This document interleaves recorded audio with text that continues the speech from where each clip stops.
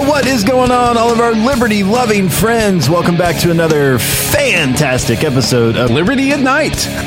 I'm one of the hosts here, Charles Chuck Thompson. With me, as always, is Nathaniel Paul Thurston. Now you do the night intro. Go. No, I'm just going to cut myself in saying Liberty at Night over the top of you saying Good Morning Liberty. It's going to sound amazing because it's Tuesday, and on Tuesdays... You were looking at me, Liberty and I knew that I needed to change it, but in my mind, I was already... It's just muscle memory at this point. I was going down the power of habit. It's nothing you can do about it. And then, there was no switching gears. It's not even that you were reading off a teleprompter or anything, you know? It's just... That's what your brain says you have to say. It's a neural pathway that just comes out. Well, hello, everyone, all of our liberty-loving friends. We've been gone for quite some time. Yeah. This was a break. Wednesday of last week, we did Dumb Bleep of the Week. We took Labor Day off. Because we wanted to fight for labor. Non-labor. Union labor. Yeah.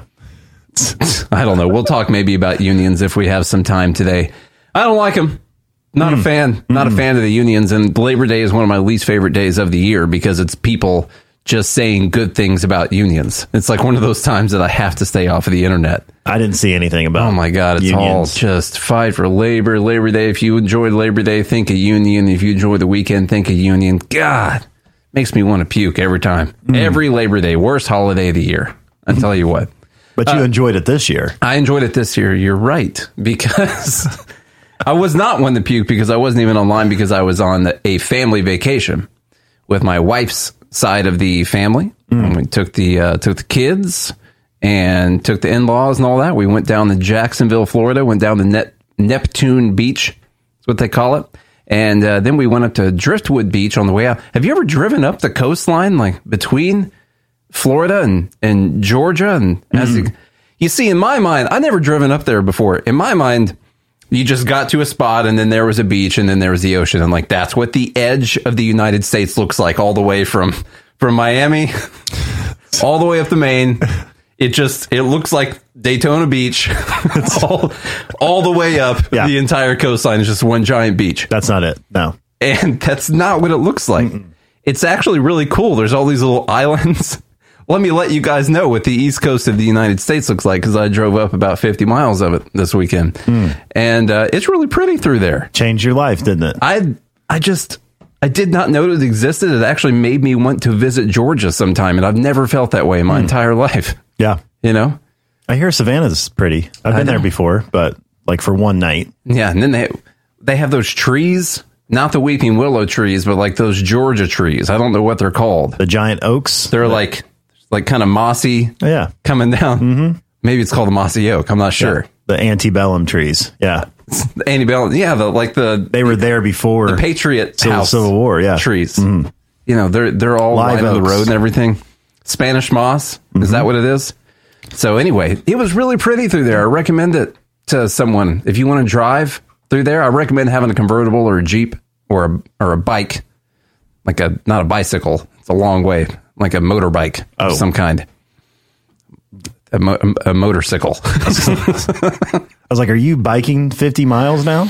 Yes. No, I'm not. I rode in a car that I was driving. So anyway, we got stuff to talk about. It's Tuesday night for some people. I was not on vacation. I was here working hard, as I usually do. And Nate, that's your 5th vacation this year?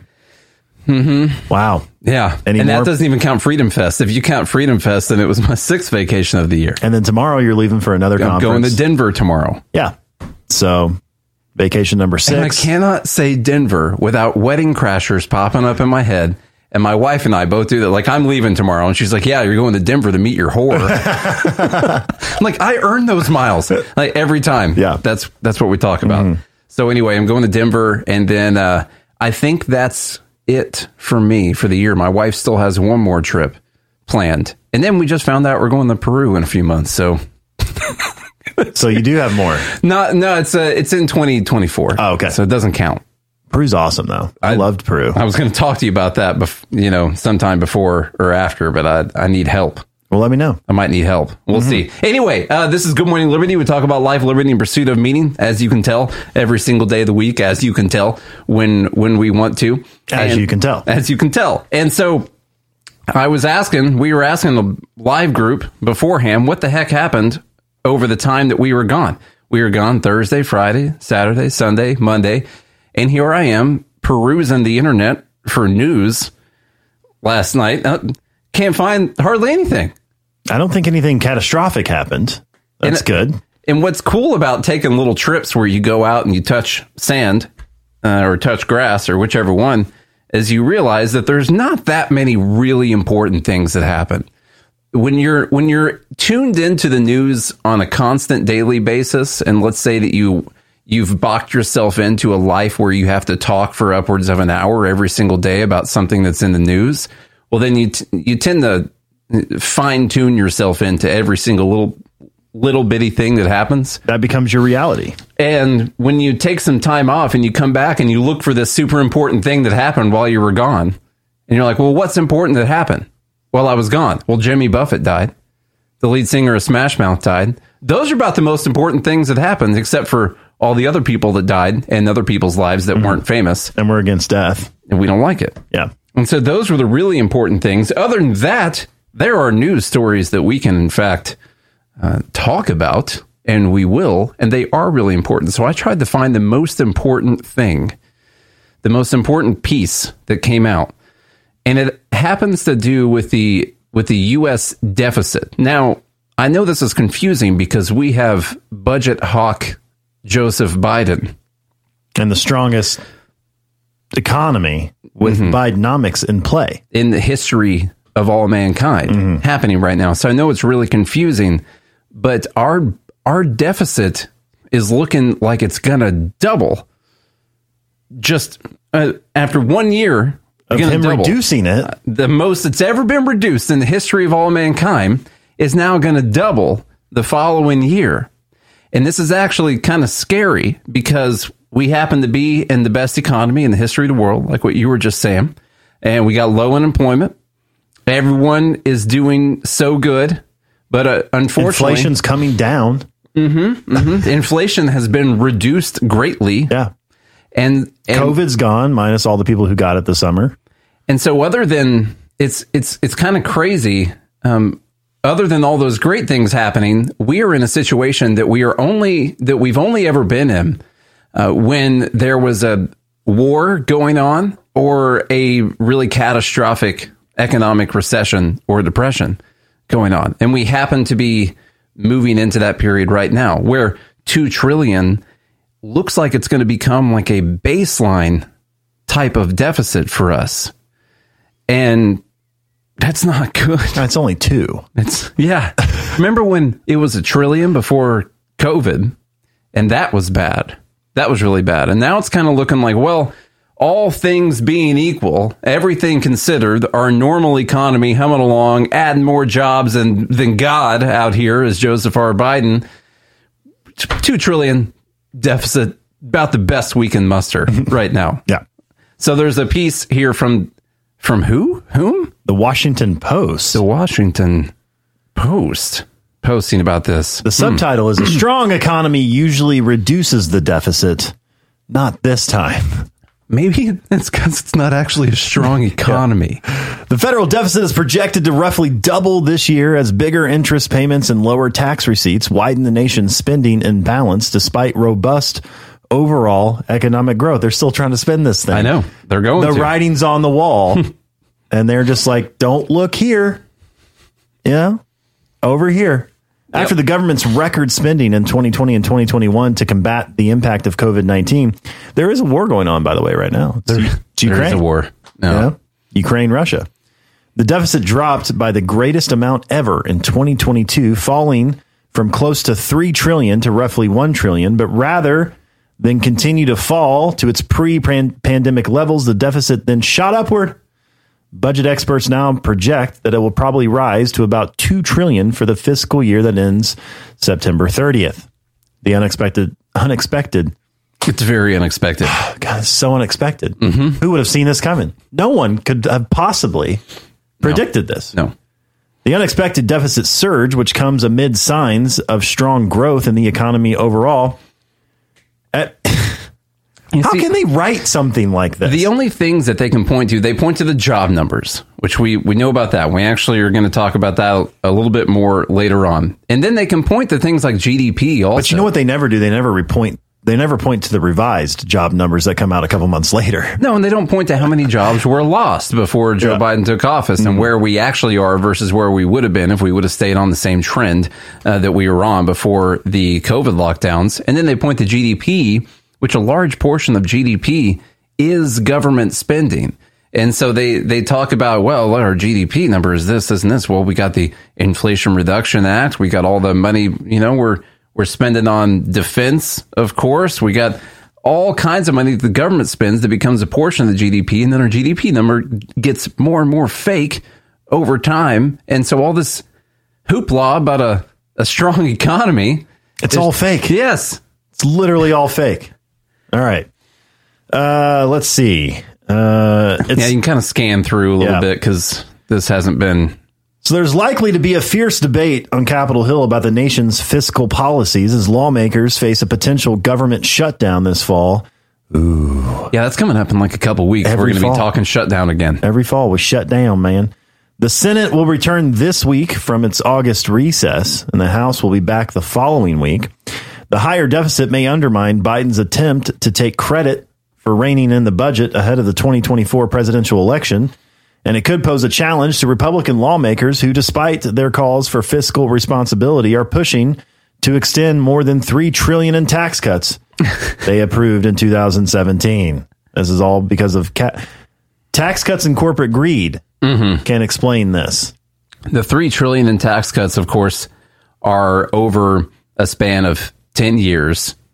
And so that means if all the numbers are correct and they would actually take in that amount of taxes, then the $3 trillion in tax cuts they want to extend would be $300 billion per year.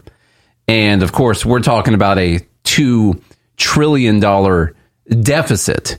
Even if you weren't going to extend those tax cuts and they took in the perfect amount of money they're talking about, then the deficit would be 1.7 trillion instead of 2 trillion. And that would not solve the problem at all. But they're going to keep pointing to this because they can say this $3 trillion word right there. And people use that. Well, we got a $2 trillion deficit. We got $3 trillion in tax cuts. And they just don't think about it, man. The surge in red ink has confounded many economists' expectations.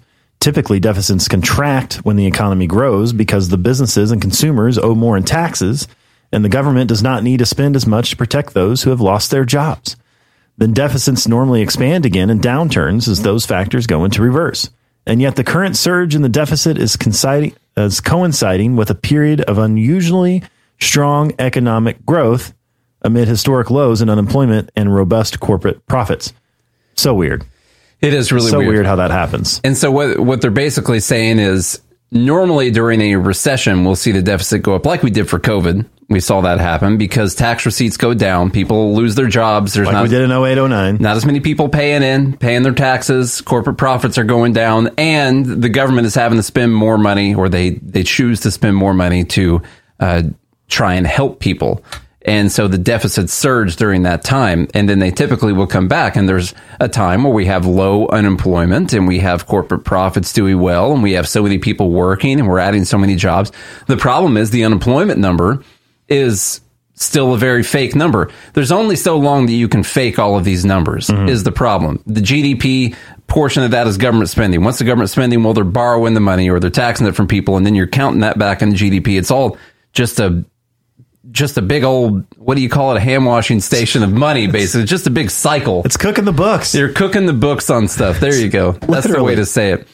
And it's not good because what happens if we go into another big recession? Like what happens if the housing market finally crashes? Because there's a lot of people talking about that right now.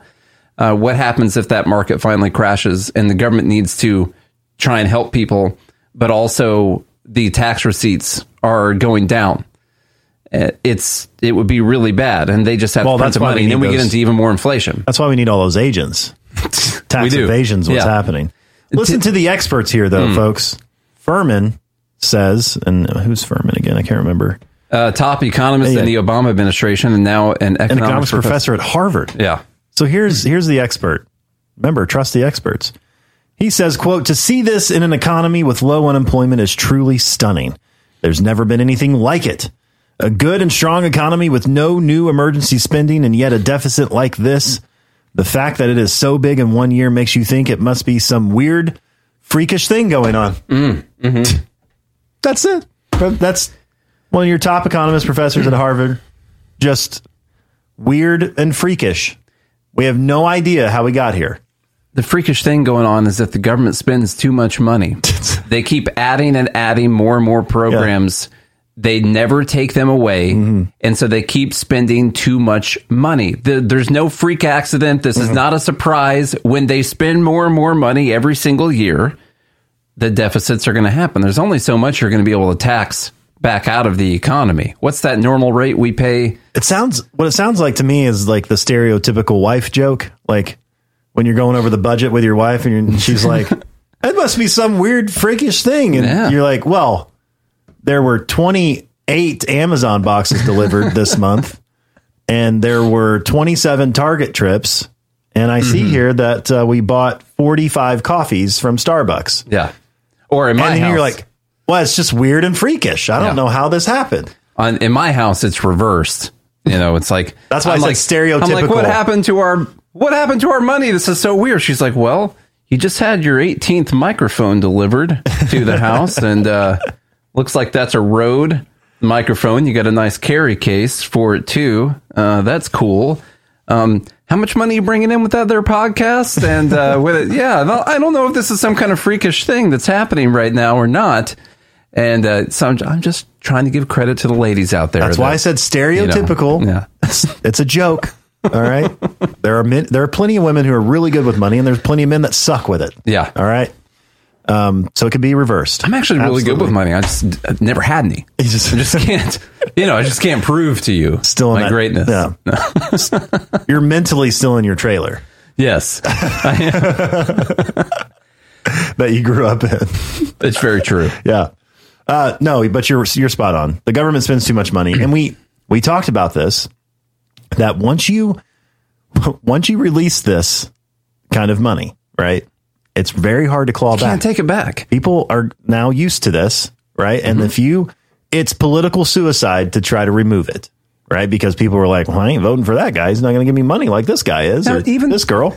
Like people who will tell you, like a conservative, let's take like a 60-year-old conservative, and they're like, "Yeah, the government's ruined everything, and these entitlements and Social Security and Medicare and all that stuff. They're bankrupt in our economy, and they don't have any money. We're going to run out in 10 years. And then there's like a candidate who says, "Well, I think we should maybe allow people to opt out or, reduce some of the benefits and stuff like that." Maybe we should raise the age by a year or two. I'm not voting for that crazy extremist isolationist person who wants to throw grandma. They don't actually. People want to help themselves first. Because here's the thing. They've paid into it their whole lives now. And so you're like, well, hang on a second. I just spent 40 years paying into something that I'm not going to get anything out of. And you're like, yeah, you kind of got scammed, Grandpa. Yeah, that's called a pyramid scheme. Mm-hmm. We put Bernie Madoff in prison for that, but we're not going to put anybody in prison for this one. But you kind of got screwed. Let me show. And I feel bad for you. Let me show you. We're something. Getting screwed too. Don't worry. This is starting in 1929, and it goes up to 2022, I believe, on this number. We mentioned it earlier, but this is the tax receipts as a percentage of our GDP. And so typically, Charlie and I have talked about this, and this comes from Professor Andy Davies. We talked about that book a lot. Dang it, what's the name of that book? Words and Numbers. Well, the podcast is Words and Numbers. Sorry. There's a book that's really Cooperation and Coercion. They talk about that a lot. So anyway, the tax receipts as a percentage of GDP typically sits somewhere around 17%, but it does wiggle back and forth a little bit. It's dipped down to, say, 14%, and it's gone up to almost 20%. Here's something really interesting, because what people will tell you is that, here's what they would tell you if you're making this argument online, on Twitter. or X, whichever one. If you're making this argument, they'll say we're not taxing hard enough. That's the problem. Corporate greed, all this stuff. We're just not taking in enough taxes. What we need to do is tax more, get the government some more money so we can finally solve this problem. Well, as a percentage of the GDP, let me tell you how many years we have had a tax receipts as a percentage of GDP over 19%. We have had that a total of 4 times in the recorded history of the United States, according to the Federal Reserve. Of course, there was time before that, but let's just act like time started right here. In 1944, 1945, and the year 2000, and the year 2022 are the only times, according to the Federal Reserve, that we have ever taken over 19%. According to Fred, that we've ever taken over 19% of our GDP back in taxes. Okay, so we are essentially, statistically, at all-time highs as far as the amount of taxes we have taken out of the economy. The times where it has gone up, now the all-time high is actually 19.81, and we are currently at 19.23. The all-time high is 19.81. The times where it got up to that 19.8 realm, real bad stuff happened afterwards. And then things were okay. Now, we've got a world war where we were taking that much. Then we've got the .com boom running up to 2000. Everything was just humming along. And then we get this big financial crash. We didn't even get back up there for the Great Recession.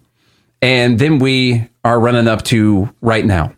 And so how is anyone going to tell me that it has to do with us not taxing enough when we are statistically at the highest amounts that have ever been taxed out of the U.S. economy? And we're still running a $2 trillion deficit. Is that the problem? It's not the tax receipts. It's not the receipts, is it? I want you to pay attention to something else here, by the way. As people mentioned in the comments, there's nothing so permanent as a temporary government program or a government spending or whatever the case may be. All right, when we come back, Liberty at Night, we're going to be talking more about this massive budget deficit. And of course, Joe Biden is out there talking about all the jobs he's added.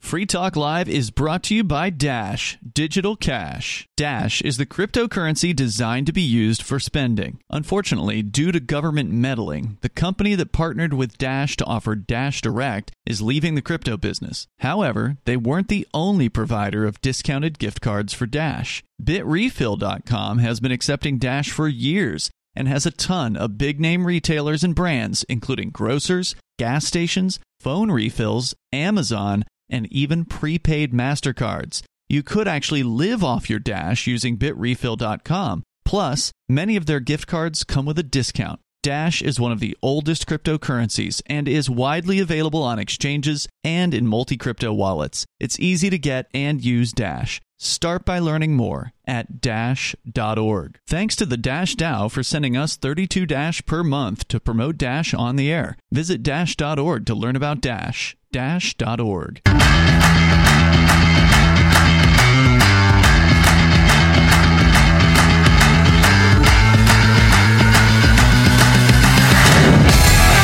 What is up? This is Liberty at Night with Nate and Charlie on the Free Talk Live Network. We are coming at you from Nashville, Tennessee. We've been talking about this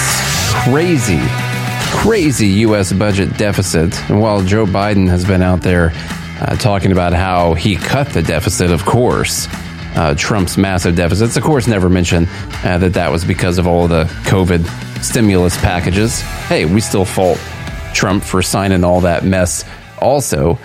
But now we're looking at a $2 trillion deficit when we're not at major war and we're not in a recession. What's going on? Before the break, we were talking about how there's nothing as permanent as a temporary government program. And we're looking at how much the government taxes out of our economy, out of our GDP. We are at record highs, near record highs right now. If you notice a sharp increase during World War II, right, when we went up to that 20% mark, basically 19.8, you'll notice it didn't really dip below 14. We've stayed at an average of about 19% since World War II. Now, remember, in World War II, this was all temporary, just for the war. Well, we get things like Social Security. We get these programs that are going to help people, and take care of them. So that's when we start to get this kind of welfare. But the messaging, state. the propaganda back then was still like, oh, it was going to be the rich people. Yeah. It was going to be what? No, now it's everybody. Everyone. At that time, beforehand, starting in 1929, they were taking 4% of the GDP. So the GDP, that's all of our products and services that we're creating as an economy. So that's what we are generating every year as an economy. And they're only taking 4% of it. And they're doing okay, I guess. I don't know. America back then, I feel like everything was okay. We shoot all the way up to basically 20%, and we've stayed around 17% since then. And it's not enough. It's just not enough. And so now my question is... here's the thing. It will never be enough. So ever. When you look at this as far as a chart is concerned, what we are looking at is either we're going to get rejected off of those highs, like we have been in the past, or that what's called an inverted head and shoulders pattern right there over the last 20 years is going to equal us shooting up into territory that we've never been to before. In the history, all the world wars and everything, that we're going to shoot up into a nation that we're taking 30, 40% of our GDP, the government is, and setting it on fire, essentially. So I don't know which one of those things is actually going to happen. And then look at this federal, this is the net outlay. So this is the government spending as a percentage of the gross domestic product. So even if you look at this peak, I picked kind of an average peak that happened in 1983.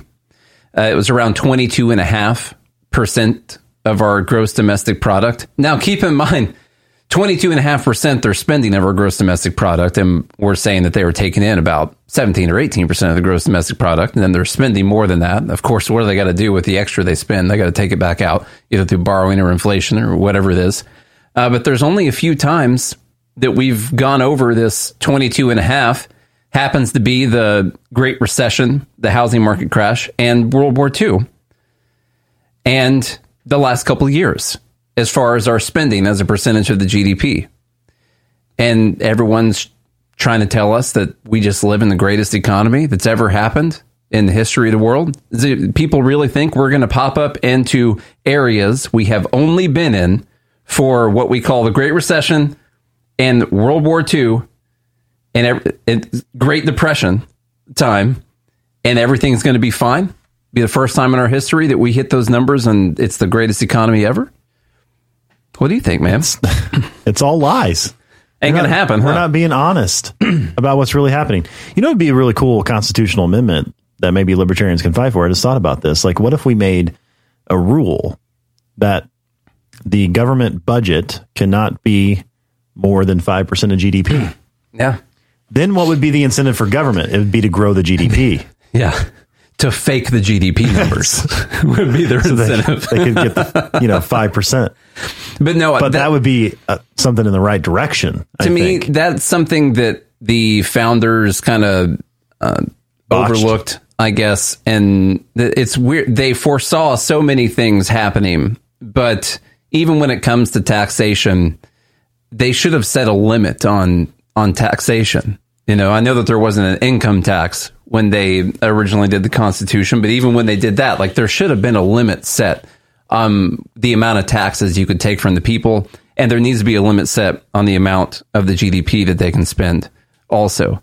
And the actual problem we've ran into, it's not just the people in the government, it's the people that elect the people in the government, like we were saying earlier. We want unearned things.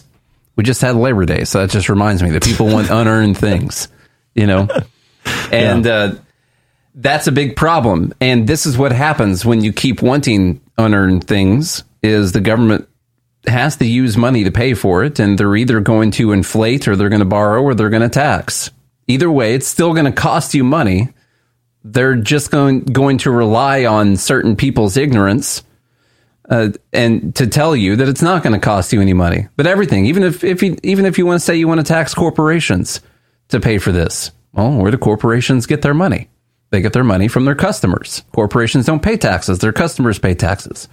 I think the number is somewhere around 80% of the increased tax gets passed back through the price of the products and services. I'm pretty sure. So yeah, it absolutely increases prices for people. There's no way that you're going to get these things from the government without it costing you money. And there's always an idea that it's going to cost someone else money. That's not going to cost you anything. You get it for free. It's never actually going to be free. Yeah. But have no fear, folks. At the end of this article, quote, unlike House Republicans, President Biden takes reducing the deficit seriously. And he will continue calling out Republicans for their hypocrisy on the debt. From White House spokesman Michael Kikakawa. All right. The statement also emphasized that Biden's budget proposals would reduce the deficit by trillions of dollars through higher taxes on the rich and corporations. It's just more taxes. That's what it is. Yeah. Even though we are currently at all-time high levels of taxation in the U.S. economy. And then who's going to pay for that? Who's going to pay for the taxes on the rich and corporations? People who pay those people for the things that they produce.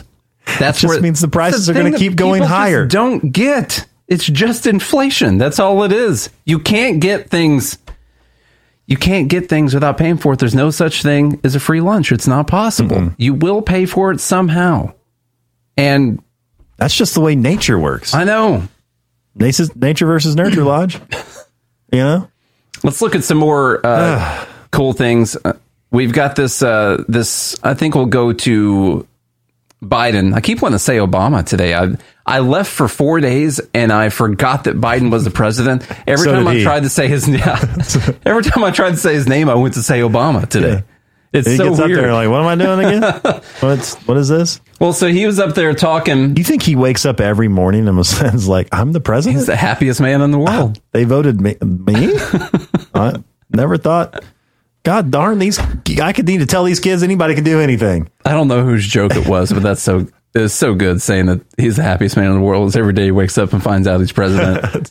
Man, envious. Mm-hmm. Okay, this is him talking. He finally calls out Trump, and he's talking about his record on jobs. This needs some type of fact check, and so we shall provide it. Joseph R. Biden. 800,000 new manufacturing jobs. But you wouldn't know from all the negative news you hear. Well, we're getting through this one of the greatest job creation periods in American history. For real, that's a fact. And you know, it wasn't that long ago we were losing jobs in this country. In fact, the guy who held this job before me was just one of 2 presidents in history.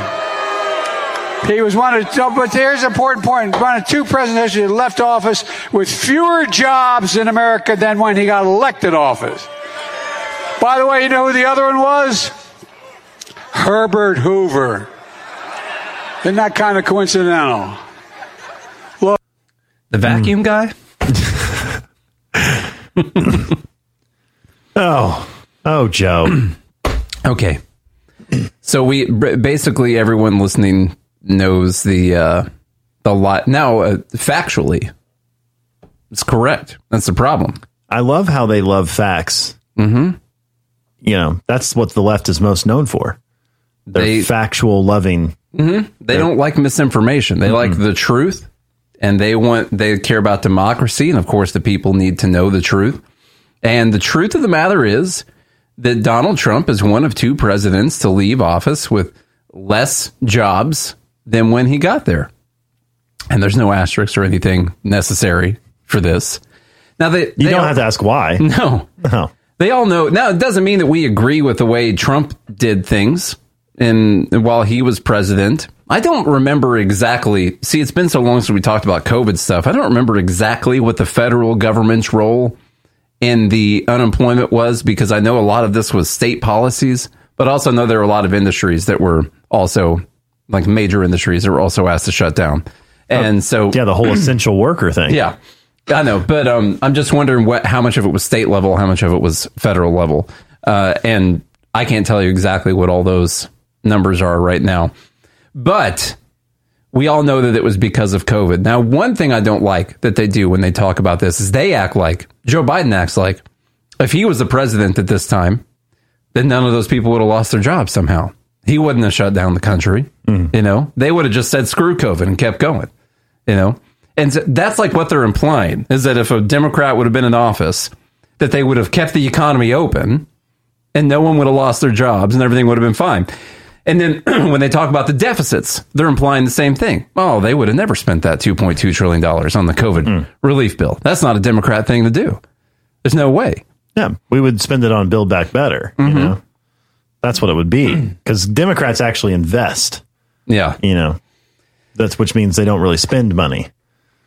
Now, there were things that different countries do that I think was better. Some of their some of the bailouts went directly to companies, and what they had to do essentially was keep people hired. They paid them through payroll on the companies, so they remained employees of those companies. So when they reopened, they were still employees of the companies. We didn't go back through this whole process, you know, and that's what some of the Scandinavian countries did. And if you're going to manage an economy and spend other people's money that's stolen through theft and threat of death, and then I think that was a better way of doing things. Well, and in a way, they tried to do that in America. The PPP loans was supposed to be payroll protection, but there was no. But you could spend it on all kinds of things. You could do anything you wanted with it. Yeah, yeah. It doesn't matter. You know, and you didn't even have to have a business to get it. No, you could be in prison and get a PPP loan that you didn't have to pay back.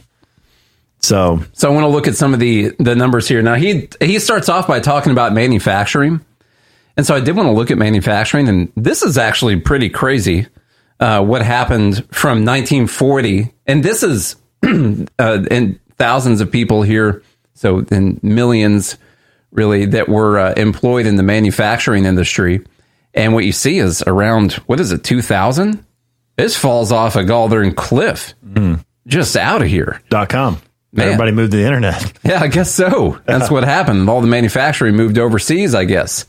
And so we've never recovered from that. At that point, it dropped off of around, say, 17 million manufacturing jobs. And it bottomed out after the Great Recession, somewhere around 12, a little lower than 12. Wouldn't you say, Chuck? Yeah. And so we move up. And then about the same thing happened in 2020. Yeah. We move up in 2020 up to 12,790,000, and then it falls off a cliff because all these places are shut down. Okay. Remember, you couldn't even get toilet paper. It's not that. Yeah, it's pretty bad. Yeah. Couldn't even wipe your own ass if you wanted to. That ear stunk. Let me tell you what, man. Yeah, good thing we were all in our own homes. Wearing masks, you know, helps with the smell, if anything. Yeah. So what happened when this job number just fell off of a cliff is not that like Donald Trump signed a new law, like a Republican-led bill that said, F manufacturing people, we're just going to dump all these jobs. Maybe it had to do with Trump, but it was a COVID pandemic that either one of the parties would have done basically the same thing. And I would guess that, in fact, if there were a Democrat, say Hillary Clinton in office, if Hillary Clinton was in office in this pandemic, if some reason the Chinese still decided to release this virus right before the presidential election. Allegedly, yeah. Which I guess maybe there's your argument. If there would have been a Democrat president, the virus would have never existed in the first place because they wouldn't have had a reason to release it, right? Now, would that be better? There's we your wouldn't question. have gone through the pandemic? I mean, I don't know.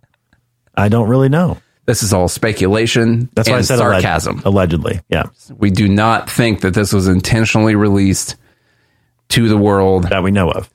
We don't know. Mm-hmm. Is it possible? Anything's possible. Anything's possible. That's what my church says. Mm-hmm. Yeah. So January 2020, we have 12,790,000 jobs.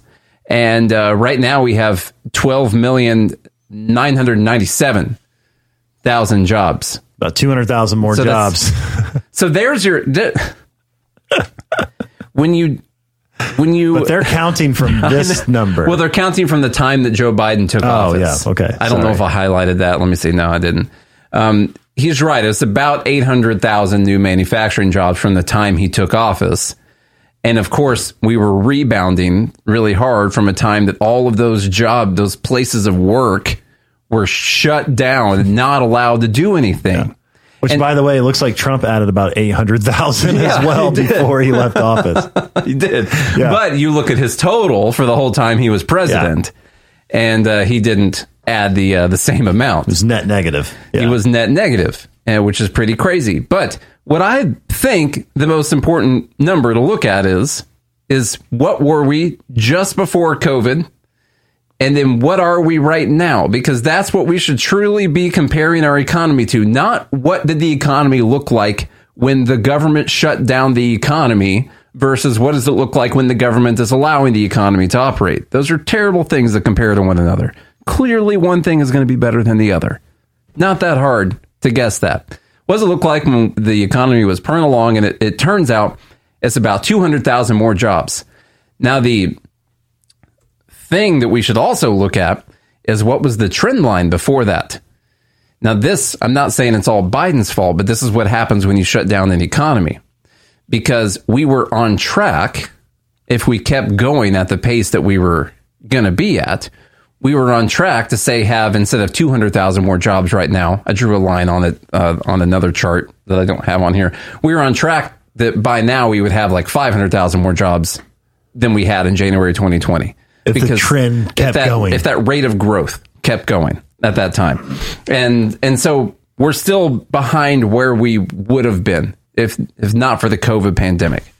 So basically, Joe Biden, he's saving all of us. This employment to population ratio is another really important thing to look at. I didn't pull up the labor force participation rate. I pulled up the employment to population ratio because he talks about, we talk about how many jobs we've added. Well, another thing to keep in mind is how many people we've added, because the population continues to grow. So it's very different when you look at those raw job numbers and you don't pay attention to, say, what percentage of the population was actually added in jobs. And we still have not made it up to the percentage before the COVID pandemic. We're still maybe 0.5%. We still haven't, like 1% below. We still haven't even recovered from the financial crisis of 2008. No, we never got up to 2006 levels. And we haven't even recovered from the dot-com bubble. No, never got up to .com. And I think, was that the peak? April of 2000 was actually the peak in the employment population rate. And it's crazy. Like, look at that Head and Shoulders. Beautiful. I know. It's so good. And then we almost came right up to it and tested it before we fell off again. It's crazy how this stuff works. But everything's a chart. I know. You can chart your whole life. You can chart your life. You really can. Yeah. Dude, no, we don't have to go into that right now. But anyway. And if you're feeling down, you just need a little bit of an investment. Mm-hmm. You know? What's important is that you get past your previous high. Mm-hmm. And when you start to feel like low again, you don't let yourself go lower than the previous low. So you want to get yourself on an uptrend. Okay. Mm-hmm. Every time you feel good, it needs to feel better than the most recent time you feel good. When you get down, you don't want to go down below the last time you got down. You're on the uptrend. Because otherwise you might really hit, go bottom. Sounds like you need to go get some cocaine or something like that. That's how people artificially. I don't recommend that. No. Now, you could personally do it yourself by making the good life choices, or you could do like what the government does, which would be like falsely pushing this uptrend. Anyhow, the lesson to be learned. Who says this also sounds like advice Kurt Cobain would give? Let's get to the point here for a sec on a Tuesday. Mm-hmm. The point here is that when we look at the .com era and you think about like the Bill Clinton years and all that, a lot of people look at the 90s. We're like, yeah, the 90s. That was a good time. That was, okay. Yeah. Mm-hmm. That was a great time. And also, there's a lot of people who will look at working and say that working is bad. Like, we don't need, these people working for the man, working for these corporations, whatever. And it turns out a correlation with the 90s and the Bill Clinton era being so good is also that we were at the all-time high employment to population ratio that the United States has ever been, according to all of the Bureau of Labor statistics that we can go through. So that's more people who are able to work that were working. Yes. Than not. And I think that working does give you a fair amount of purpose, if you can find it, you can find it in every job. Whatever job it is that you're doing that is done in a free market. You have something to do. Mm-hmm. Something to get you out of bed in the morning. Now, if it's not done in the free market, that's between you and God, honestly. Okay, if you're working for the government and you're working on stolen money, maybe you're providing the service. Okay. Probably take Ambien to sleep at night. That's how you sleep at night. But if you're working in a free market and people are freely giving that money, that means you are helping people, or they wouldn't be giving that money over to whatever the company is. And I'm sure that's how Ambien came about, by the way. You know, people who guy went to his doctor's like, man, I'm having trouble sleeping at night. I did all these terrible things I don't feel good about, you know, and the doctor's like, who do you work for? Yeah. And the guy's like, I work for the U.S. government. CIA. Yeah. Can't tell you what I do, though. But, no. Yeah. Or it could just be an IRS, like an IRS agent, probably. Yeah. They couldn't sleep at night. Yeah. And so they developed a drug. Yeah. Called Ambien. Mm-hmm. And that's how they sleep at night. Yep. That's it. So anyway, the employment to population ratio, we still haven't made it up to pre-pandemic levels or pre-2008 housing market crash levels or .com levels. Instead, we're actually sitting around the 1980s, 1970s levels right now. What happened then? It's not good. Okay. It's not good stuff. And so when we're out there talking about all these jobs that have been added, we're not even, as the population has grown, we're still not even getting over that employment to population ratio that we had before the pandemic. So what have we really added?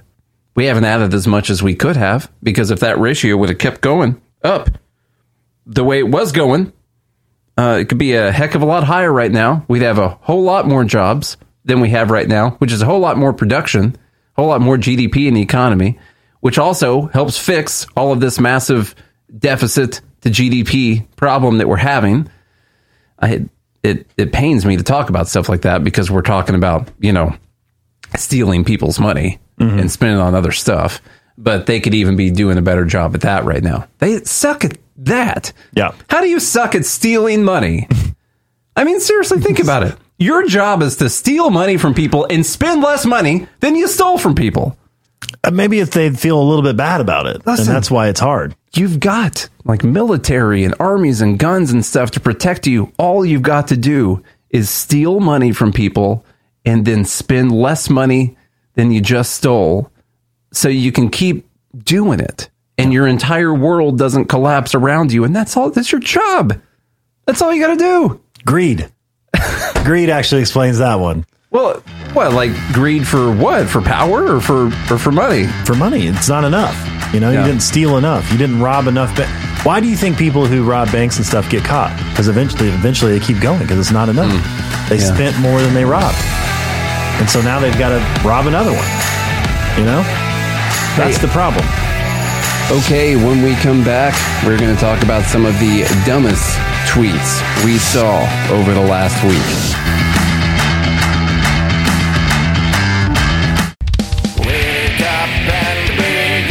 Eleutheromania, the insatiable desire for freedom. We have been enslaved for all our lives. It's the new 3-song heavy metal EP from Captain Kickass. Available now on your favorite music app, or get it directly from CaptainKickass.com.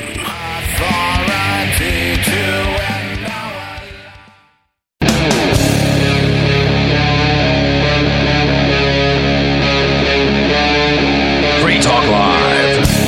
Well, what is up, all of our liberty-loving friends? This is another fantastic episode of Liberty at Night with Nate and Charlie on the Free Talk Live network. We are coming at you from Nashville, Tennessee.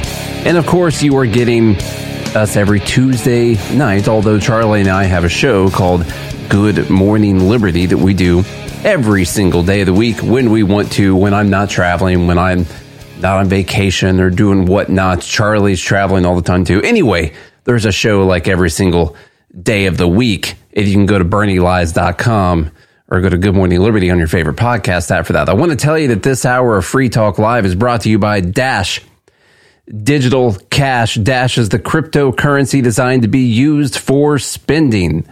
Rising fees have made Bitcoin useless for purchases, but Dash continues to have fees less than 1 cent per transaction and has implemented really cool features to ensure it is undefeated as the most useful cryptocurrency in the marketplace.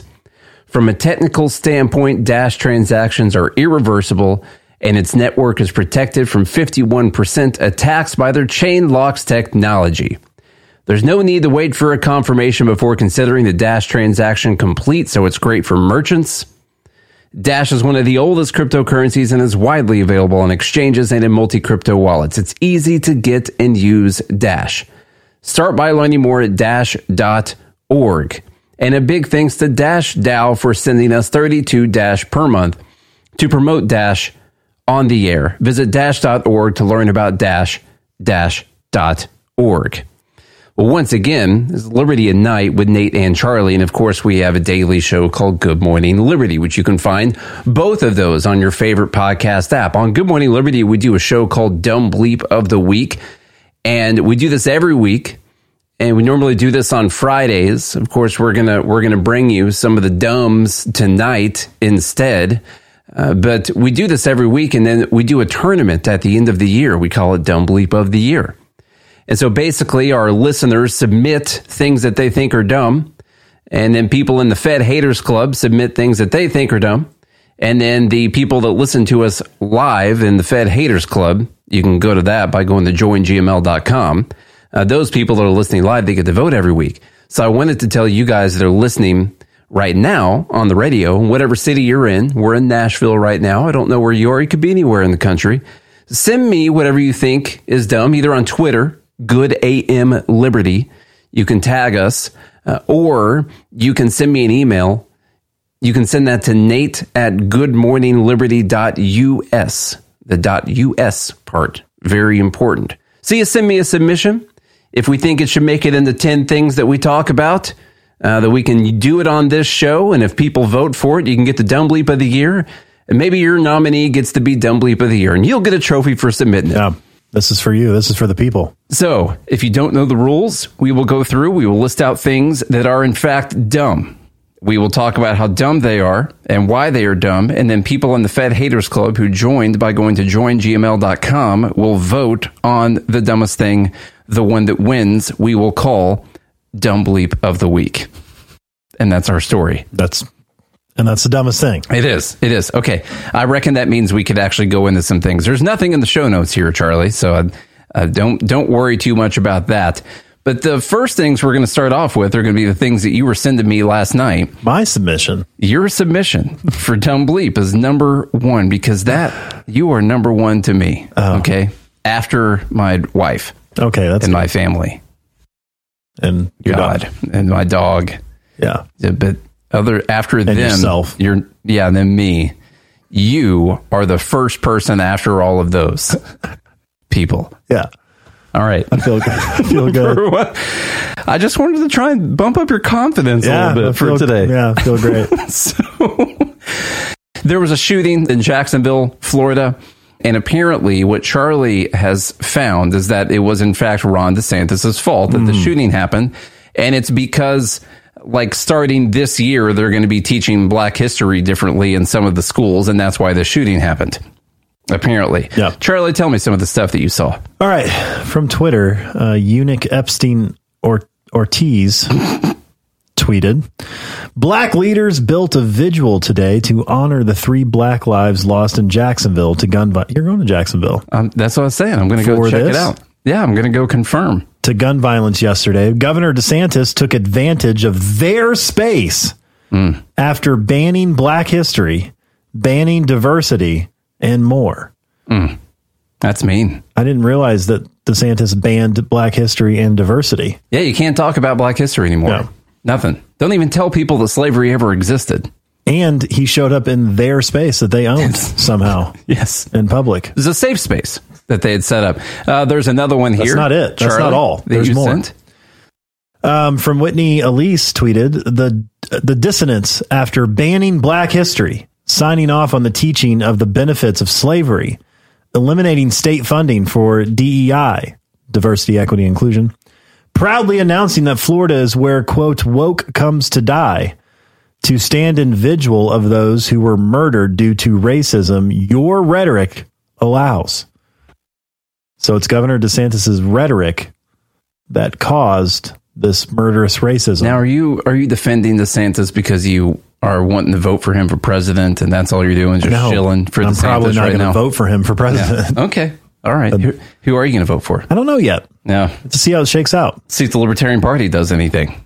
I'm sure they will. I mean, right now, Vivek has probably has my vote. Well, we'll see. I said right now. Well, come dumb bleep number 9, he might not. Oh. Because Vivek is dumb bleep number 9. Ooh, how about that? Yeah, so the next thing, we got another one. Steve Peoples, who works for AP. We'll talk about him in a bit. Ron DeSantis scoffed. You know what? Before we do this, you sent a video also. Yes. Let me find that. I don't have it pulled up. What's up? This video is so ridiculous. Oh, yeah. It's not that one. It's this one. Let's put it up here on the screen. Here we go. Video. We have repeatedly told him what his rhetoric was going to do. And that is exactly what transpired on yesterday. This is absurd. It's ridiculous. He is one of the causes to this. This is an agenda that he has been pushing since he has gotten into office. He showed us who he was when he initially ran for governor, saying, don't monkey this around, don't monkey this up. Those type of statements, it only leads to things like this. We have leadership across this state, Republican leadership who are doing everything to continually attack Black lives, right? Okay. This is the agenda that he has been pushing right here. To attack Black lives. Yes. Just murdering Black people for being Black. I don't know what the monkey comments are. Don't monkey this up with it. Can he not say monkey anymore? I don't know. That's weird. When I want to know when it happened that the person signing what was happening got so involved in the newscast. If you can't see it right now, look at what's going on up here in the top left. This guy's almost getting cut out because they got to put this person. They might as well just like green screen her into the thing. That's what we're going to do next. Mm-hmm. Start putting these people in the picture. Need a hologram of her, actually. I'm serious. This didn't used to be a thing. It's weird to me. Well, look at her up there. This is an agenda that he has been pushing since he has gotten. And do you have to do it with the same attitude of the person who's talking? That's what I'm wondering. CNN cares about inclusion. They want to make sure that people that can't hear or read can see. Okay, I gotcha. Something is going on. All right, makes total sense. Total sense. All right, let's go on to Steve Peoples. Ron DeSantis scoffed when the NAACP. Remember when the NAACP issued a travel advisory for spring, warning Black people to use extreme care if traveling to Florida? This is why, because they were going to be teaching history in a way that people didn't like. And that was whether or not any slaves benefited from slaveries, or at least took things they learned and then used them later on in life. We've already talked about whether or not that's a good thing to teach. Anyway, this is one of the things that comes from that. A neo-Nazi, going to a Dollar General and killing people. Mm-hmm. They warned us. Just 3 months later. In fact, he just got out of Ron DeSantis' class, I think. He probably did. Just 3 months later, DeSantis is leading his state through the aftermath of a racist attack that left 3 African Americans dead. Black leaders in Florida and across the nation say they're outraged by his actions and rhetoric ahead of the shooting. And here is his story. Steve Peoples also said the tragedy cast a shadow across the Republican presidential campaign this week as candidates faced uncomfortable questions about the party's increasing appeal among white supremacists and the GOP's fight against the so-called woke policies on race and gender. Yes, this is all Republicans causing this to happen. Virtually, just like the Democrats caused the Nashville shooting. Of course. Yeah. I'm sure they took responsibility for the woke ideology, of Mm-hmm. the transgender shooter who killed kids at a Christian school. Yeah. Well, we'll never know. There's just no way. It's got to be the Democratic leaders' rhetoric. Has to be. We can blame them. We can blame Bernie Sanders for the person shooting up a baseball field, right? The left's policies that are, just growing the communist inside of their party. Yeah. Nurturing. Exactly. It's got to be their fault. It's got to be the Democratic Party's fault Virtually all of the candidates have embraced a similar message aimed at appealing to the GOP's white conservative base by downplaying the existence of racism in America and restricting LGBTQ rights. Who is Steve Peoples, by the way? He's a husband, a father, New Hampshire native, chief political reporter at the AP, and he wants you to know that the other side is not the enemy. So, thanks, Steve. That's great. That's really backing that up. What's the other side? I don't know. Not him. And in this one from earlier in the week, Nikki Haley said that the vote for Joe Biden is a vote for President Kamala Harris. And I don't know if you knew this, Charlie, but that was racist to say. Because if you don't like Kamala Harris, it's because she's black, and it means that you're racist. Yeah. And if you don't vote for Joe Biden, you're not black. All these things make sense to me. All right, we don't have to go any further. That's Dumb Bleep number 1. Let's move on to something else. This show is sponsored by BetterHelp. Sometimes we're faced with a crossroads in life, and we don't really know which path to take. Maybe you're thinking about a career change or feeling like your relationship needs a little love. Whatever it is, therapy can help you map out your future and trust yourself to find the way forward. I've done therapy in the past, and honestly, it helped me quite a lot. Changed my life, made me who I am today. And our co-host, Charlie, he's still using BetterHelp to this day. So if you're thinking of starting therapy, give BetterHelp a try. It's entirely online, designed to be convenient, flexible, and suited to your schedule. Just fill out a brief questionnaire to get matched with a licensed therapist and switch therapists at any time for no additional charge. Let therapy be your map with BetterHelp. Visit BetterHelp.com/GML today to get 10% off your first month. That's BetterHelp, HELP.com/GML. We'll talk about the Chicago mayor being mocked for suing automakers. Yes, once again, someone is suing Kia because their cars are getting stolen. Yes, Chicago Mayor Brandon Johnson's facing backlash after filing a suit against Kia and Hyundai over claims they manufactured cars that lacked appropriate anti-theft measures, ultimately leading to a surge in car crimes. It's the car's fault. This is the car. Now, they are calling this a defect, and there's something that they're trying to fix with it. I still wonder whether or not it is truly the car's responsibility to make it too hard to steal, or if it is, in fact, hear me out. I know. Crazy. It's only Wednesday, but hear me out. If it's the person who stole the car thief, responsible not to steal the car, he was in fact responsible for the cars getting stolen. Yeah. I don't know. We'll have to have a longer debate about this sometime. It's like, well, I don't know. You know, it's just like it's the woman's fault for what she wears. Yes, you know, of course. Yeah. It can't be the guy's fault who raped her. No. It's got to be the fact that she was wearing a short skirt. If she would have just been wearing, loose fitting clothing and didn't have her makeup done and hair, was in a ponytail or something, she looked unattractive. Let me ask you this. The shooting in Jacksonville, was that Dollar General's fault? Probably. Because I don't see any of these people blaming Dollar General for making their stores too easy for people to get killed in. Yeah. They only victim blame when it works in their favor. I got you. Yeah. Okay. By the way, I'm being totally sarcastic. Magoo says, what was the car wearing? That's the thing. It had a Kia logo. What was the car wearing? He was asking for it. Yeah. Johnson's office announced a lawsuit last week alleging that both companies failed to include industry standard engine immobilizers in several models of the vehicles, which resulted in a steep rise in crime. In fact, it was the people stealing the car that it's kind of like a gun. There's a gun sitting right there. It's literally right there. I'm pointing at it.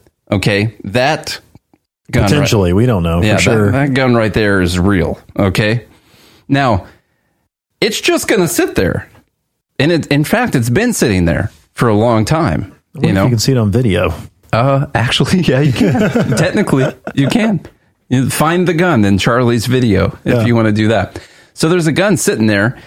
It's not doing anything. And in fact, a car that does not have an industry standard engine immobilizer installed in it properly will just sit there and not get stolen until someone comes up to it and steals it. Someone steals it. It takes a car thief to take advantage of such a thing. Yeah.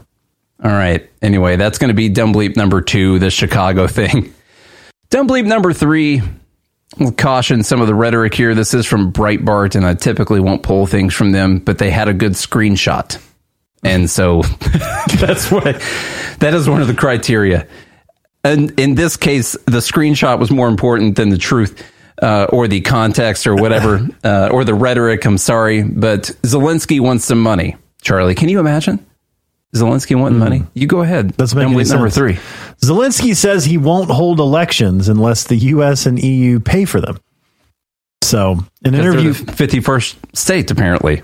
In an interview published by the president's office on Sunday evening, Zelensky said that he would be willing to hold elections despite the ongoing martial law amid the war with Russia, so long as the U.S. and EU bankroll the voting process. The Ukrainian leader said that elections during peacetime typically cost around $5 billion hryvnia. Yeah, I guess that's their currency. Some kind of dumb Ukrainian word. Yeah, that's about $135 million, but did not speculate as how much more money they would cost during a war, though presumably it would be much higher. Probably like $150 billion, I bet. Or hryvnia. Exactly. I would say probably $150 billion. U.S. dollars. Yeah, that's going to cost a lot more. Zelensky said that he discussed the topic of funding for the 2024 elections with U.S. Republican Senator Lindsey Graham. What a great guy, who has been one of the staunchest supporters of sending more aid to Ukraine on Capitol Hill. I told Senator Graham, if the United States and Europe give us financial support, I'm sorry, I will not hold elections on credit. I will not take money from weapons and give it to elections either. But if you give me this financial support, if the parliamentarians realize that we need to do this, then let's quickly change the legislation. And most importantly, let's take risks together. We're in this together. Observers should be in the trenches. I told him observers must be sent to the front line so that the elections are legitimate for us and for the whole world, as this is absolutely fair. For whom? For him. Okay. Yeah. I got you. Exactly. I'm sure they're going to spend everything the most efficient manner possible. Well, they just need to send those Dominion machines over there. Yeah. But not even, like, they don't even want weapons. They want cold, hard cash. They don't want credit or anything either. It looks like Dominion could do it with their settlement from Fox News. They should be able to bankroll this on their own. Exactly. Tucker Carlson's going to pay for this. Okay, number 3. I mean, just think about how ridiculous I agree with Tom. Can we send Lindsey Graham to Ukraine? It's not just the weapons that we give them or any of the money. Now, it's like, it's Charlie. It's mine. It's the people listening in the Fed Haters Club. It's the people listening on the podcast. It's your responsibility to work at your job all day and then give a portion of that to the government of Ukraine so they can have some extremely free and fair elections, I bet. Mm-hmm. Also, why do elections cost that much? It's a lot. How many people are voting, and what do they need to do to vote? What is the vote? What's the cost per person there? What's the ROI on this vote? I don't know, but it seems like we need to start some type of voting business. Number 4, California Attorney General sues school district for requiring schools to notify parents about students' gender transitions. Okay, cleverly worded title. They are talking about people using different names and identifying differently. It's not like they're taking hormones or having, breast removal surgeries or anything. So they're talking about people changing their names and identifying differently. But California Attorney General Rob Bonta filed a civil rights lawsuit against a school district on Monday to halt its recently adopted policy that requires schools to inform parents about student gender transitions. Bonta announced earlier this month that he launched an investigation into the school district, which represents 26,000 students in San Bernardino County, after district officials passed a policy in July that requires teachers to inform parents within 3 days if their child uses names and pronouns different from their birth certificate, or requests to use school facilities or join sports teams opposite of their gender. You just said that you need to tell the parents, like, hey, Karen, you don't need to go to the boys' basketball game to see your kid. You need to go to the girls' basketball game and to Johnny see your kid. Is going by Susie. Yeah. Yeah. That is a civil rights violation. Yeah. And he chose number 69. Right there. For his jersey. For Quote, her jersey. Quote, every student has the right to learn and thrive in a school environment that promotes safety, privacy, and inclusivity. The kids have more privacy than even people do these days from their parents, apparently, regardless of their gender identity, Bonta said in a news release. State's Attorney General argued the district's forced outing policy discriminates against the privacy rights of LGBTQ plus students and the California Constitution. What rights do kids have? Now, I don't think this is forced outing, because if the school knows about it, then the kid's out, It's not like a total secret at that time, in my opinion. Like, if the kid doesn't want to ever tell anyone, that's one thing. But if you're changing your name at school and changing all the pronouns that people have to use, can you not look at your kids' homework anymore? You're pretty much out at that time. Can you, what if they write their new gender name on their homework? Can you not look at their homework? I don't know. The problem is they assume that, I get it, some parents would potentially react. They say safety, and so they're just assuming that you've got an unsafe home. Now, they could mean like emotional safety and mental safety and all that. Maybe you have an unsafe home, but they're assuming that all the parents are going to be react to this terribly. And by the way, it's the parents' kids. It's literally their kids. You're just a school district. You're a random school district based on the address of the person's home that the kid is going to. You're random people that went through college and got a teaching degree, something I freaking did, except for my piano recital, so I don't have it. Okay, not good at piano. And you've got more rights over the parent than the parents do. I just find it really weird that they are just going they're like grooming these kids, basically. It's disgusting. We're going to have to censor that out. We can't say groomer. So disgusting. Can't say that. All right, coming up, we're going to talk about that Gadsden flag controversy. A lot of people saying dumb economic things as well. All coming up on Liberty at Night. The new 4th edition of Healing Our World, The Compassion of Libertarianism, will take your understanding of liberty to a deeper level and has over 1,300 updated references, new cartoons, and a foreword by Dr. Ron Paul. With discounts for multiple book purchases, the 4th edition of Healing Our World is a great gift for the liberals, pragmatists, environmentalists, and Christians in your life who think libertarianism is cold-hearted. Get yours today at healing.freetalklive.com and use promo code FTL for a $5 discount.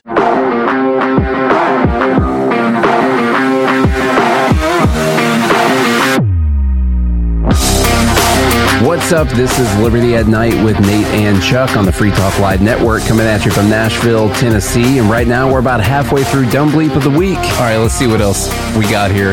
Daily Wire has been busy today. Daily Wire has really nice screenshots. Once again, they're very clean. They're not full of ads and crap like that. This is one that's been very viral over the last day or so. Have you seen this video? Connor Boyack posted it out, and it went very viral. Connor is the one who does the Tuttle Twins. He's been on the show before. He posted this out here. Colorado 7th grader kicked out of class for Gadsden patch because of slavery origins. Now, there is a video associated with this.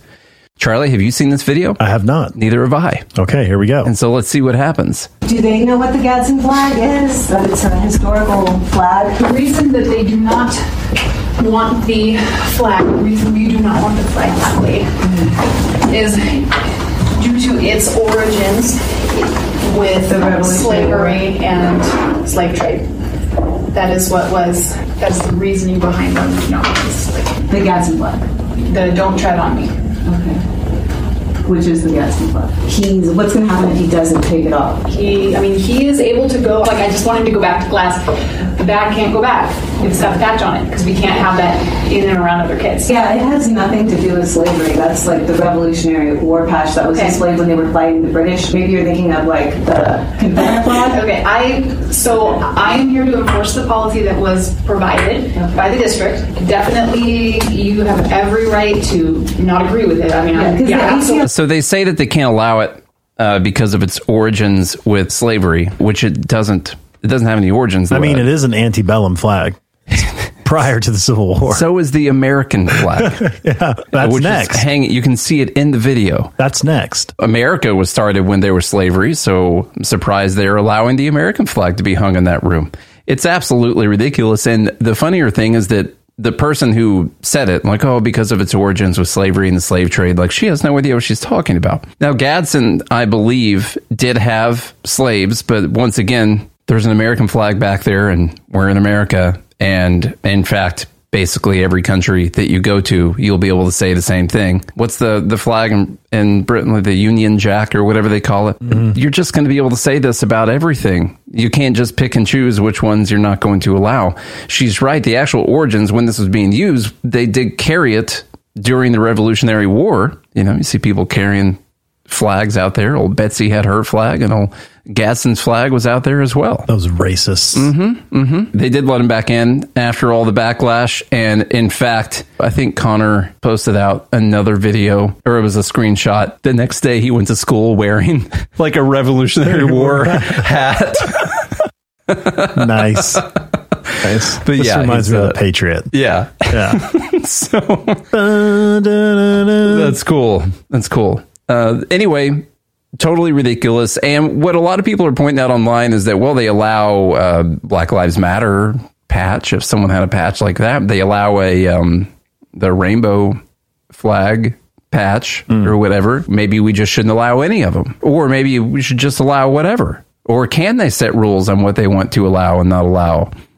Can you have? Of course, they can set rules on what they want to allow. Can you have a hammer and sickle patch? You probably could. You probably could. No one would say anything about it. But if you wore a Nazi flag now, that'd be different, because they want people with super high death tolls. They don't want those little BS death tolls, you know. Right. They want as many people dead as possible, apparently. So anyway, totally ridiculous. I don't remember what dumb bleep number this was. Dumb bleep number 5. I mean, I happen to be a big fan of the Don't Tread on Me flag. Your license plate. my plate is literally the Don't Tread on Me. Thank you, Tennessee, for having really cool yellow license plates. I guess, can you pull into a school parking lot? Not that one. I don't know. I guess I'm allowed to go anywhere in Tennessee. But not in Colorado. But we got a Gadsden flag right there behind Charlie. You can see it. There's even another one right over there. Surrounded by racism. Just racism everywhere. Tom says he has one on his chicken coop. How about that? Yeah. On the chicken coop. Chickens want freedom. Better open up that coop, Tom. Okay, number 6 doesn't go to Vivek. It goes to Eminem. I did see this. Mm-hmm. Eminem doesn't want Vivek Ramaswamy to use his music anymore. Now, he had the ability to do that because BMI allows you to use music. Like, you can pay him a little fee or whatever. They have a blanket license for our politicians to use music. Here you go, Chuck. Yeah. So Eminem wants Vivek Ramaswamy to stop using his songs, sending a letter to revoke the license Ramaswamy's campaign had made with the music licensor BMI. Ramaswamy rapped Eminem's Lose Yourself at the Iowa State Fair in early August. On the 23rd of August, a representative for BMI informed Ramaswamy's lawyer that Eminem objected to the Ramaswamy campaign's use of Eminem's musical compositions, adding that Eminem wanted BMI to remove all Eminem works from the agreement. This letter serves as a notice that the Eminem works are excluded from the agreement effective immediately. BMI will consider any performance of the Eminem works by the Vivek 2024 campaign from this date forward to be material breach of the agreement for which BMI reserves all rights and remedies with respect thereto. Ramaswamy later responded, tweeting, "Will the real Slim Shady please stand up? He didn't just say what I think he did he?" It would have been funnier if he just said, he didn't just say what I think he did he? The first part was way too cheesy. The second part would have just been way cooler, but, you know. In college, Ramaswamy had performed raps under the stage name Davek, often rapping Lose Yourself. He reportedly also performed the song during a vacation to Canada at a karaoke bar. So the man's a rapper. You think he is allowed to... Now, what if a video surfaces of him doing karaoke? Like, is he banned specifically? It's just a campaign, right? But what if he goes out with friends? I really don't know. Karaoke bar. I also want people to know that Eminem pulled his work for everybody. Yeah. Not just Vivek. Oh, did they? Yeah. Did he? Yeah, he wrote a letter. So the letter to BMI says remove Eminem's works from this license. And the license is a blanket license for all political candidates. Oh, okay. Yes. Okay. So no one can use Eminem songs now, which, by the way, Eminem doesn't let anyone use his songs, not even movies or anything, hardly. Like, he's very protective over that. Exclusive. Yes. So I don't know if this is specifically targeted at Vivek. Well, it was definitely marketed to me on Twitter as being specifically targeted at Vivek. When I looked into it, basically, Eminem told BMI to remove his music from that license. Okay. That license, all political campaigns use. It's a blanket license. Okay. Yeah. Not just Vivek specifically. Well, look at that. Yeah. I'm shocked right now. I'm shocked. That I know more about one thing than you did? I normally, I like to dig into stuff and figure out why it's not actually a dumb bleep. There's a couple things it's that still dumb that Eminem pulled it. Yeah. I mean, there's a couple things but I would also understand, as Republicans buy sneakers too argument. Like, I don't want any political people using my music because then people might confuse that as an endorsement and I could lose some fans. Mm-hmm. So if you're just thinking money, let's just not make this a political thing. Yeah. Then that sent me down another rabbit hole, by the way, which apparently Drake dissed Eminem recently. I'm not up on that. Eminem dissed him back and it was not pretty. Do you follow TMZ? No. Okay. No, this all happened on TikTok and Google. What was the diss? Well, I don't remember it now, but let's just say Eminem won handedly. Okay. Yeah, it wasn't even close. Well, let's move on from my stupid dumb bleep that wasn't really a dumb bleep now. And number 7, Joshua Reed Eagle is not the dumb bleep. He actually been crushing it on Twitter most of the time lately. And he was responding to someone. They say, which is why we oppose capitalism. Josh says, capitalism is the only economic system built on voluntary exchange. Please try again. He's right about that. Chum the Water says, libertarian. Capitalism is voluntary exchange. Also libertarian. Get a job or die. What's the alternative, by the way? I don't know. Let's say we had no economic means of exchange whatsoever. I've said it plenty of times. The alternative is that you force someone else to do the work for you and give you things.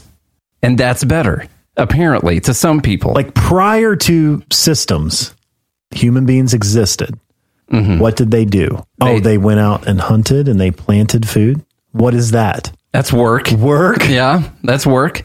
That's work. And so even before systems, you had to work or die. Like, you had to get a job or die. Mm-hmm. The same thing. We didn't call it a job. You didn't fill out a thing. You didn't pay taxes to the government. You did your employer. Nobody interviewed you. Yeah, you weren't paying in the FICA and all this kind of stuff. So, but you were still working. You just had to walk over a set of hot coals, and then you were a man, and you could join the hunts. That's it. So this person, Phoenix, whatever, responds to that and says, "What would happen if we were living in the wild? Could you not work and live?" Chum the Water says, I think there wouldn't be people working at jobs they hate. Then go live in the freaking wild. God. So, Chum the Water's response to what if we just lived in the wild? What would that be like? And he said, well, people wouldn't be working at jobs that they hate. Okay.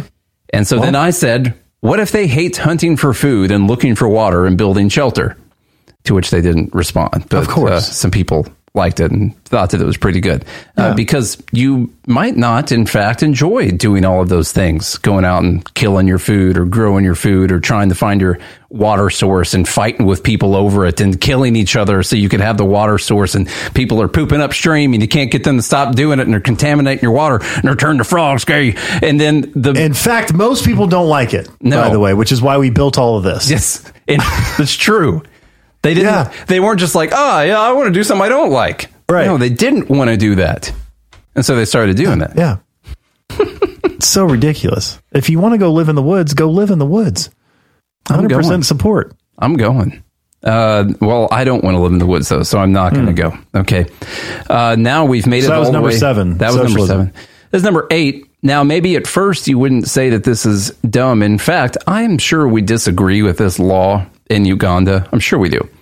But it's the way that they said it that's not that great. From CNN right now, 2 men in Uganda are facing separate charges of aggravated homosexuality. Aggravated.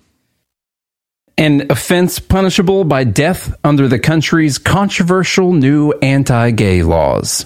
Now, Charlie, what would be your assumption based on this headline? That those 2 men were together? What's your overall assumption with the situation? Draw it out for me in as much detail as you possibly can, down to the body part. Kidding about that. Kidding about that these two men were caught having sex with each other? Were they aggravated about Aggravated? it? I don't know what happened. Aggravatingly? Because they got controversial new anti-gay laws. And so they're out looking for gay dudes. Yeah. That's a real thing around the world. I'm not in favor of it. It's dumb in itself to have laws against homosexuality that could be punishable by death. Yes. Or punishable in any way. Right. You shouldn't do that. I've been to countries before where you couldn't be gay. Okay. And I was traveling with a gay person, and we had to make sure she didn't do any gay shit while we were there. Okay. You know how difficult that was? Yeah.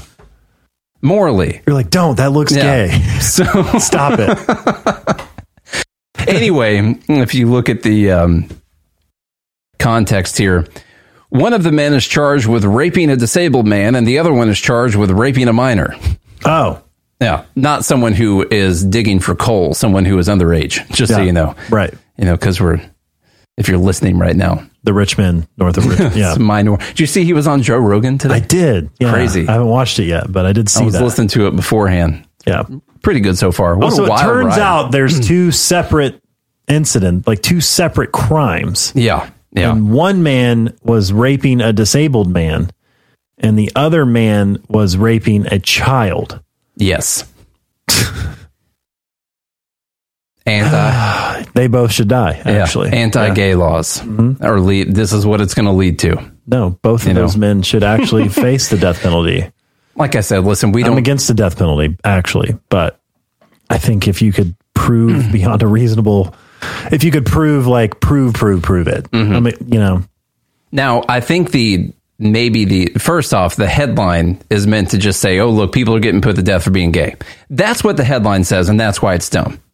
It's not exactly what it says, but that's what it leads you to believe. Some gay people were having gay sex, and now they're going to get sentenced to death in Uganda. And that might, in fact, happen, and we disagree with any of the anti-gay laws that they have, of course.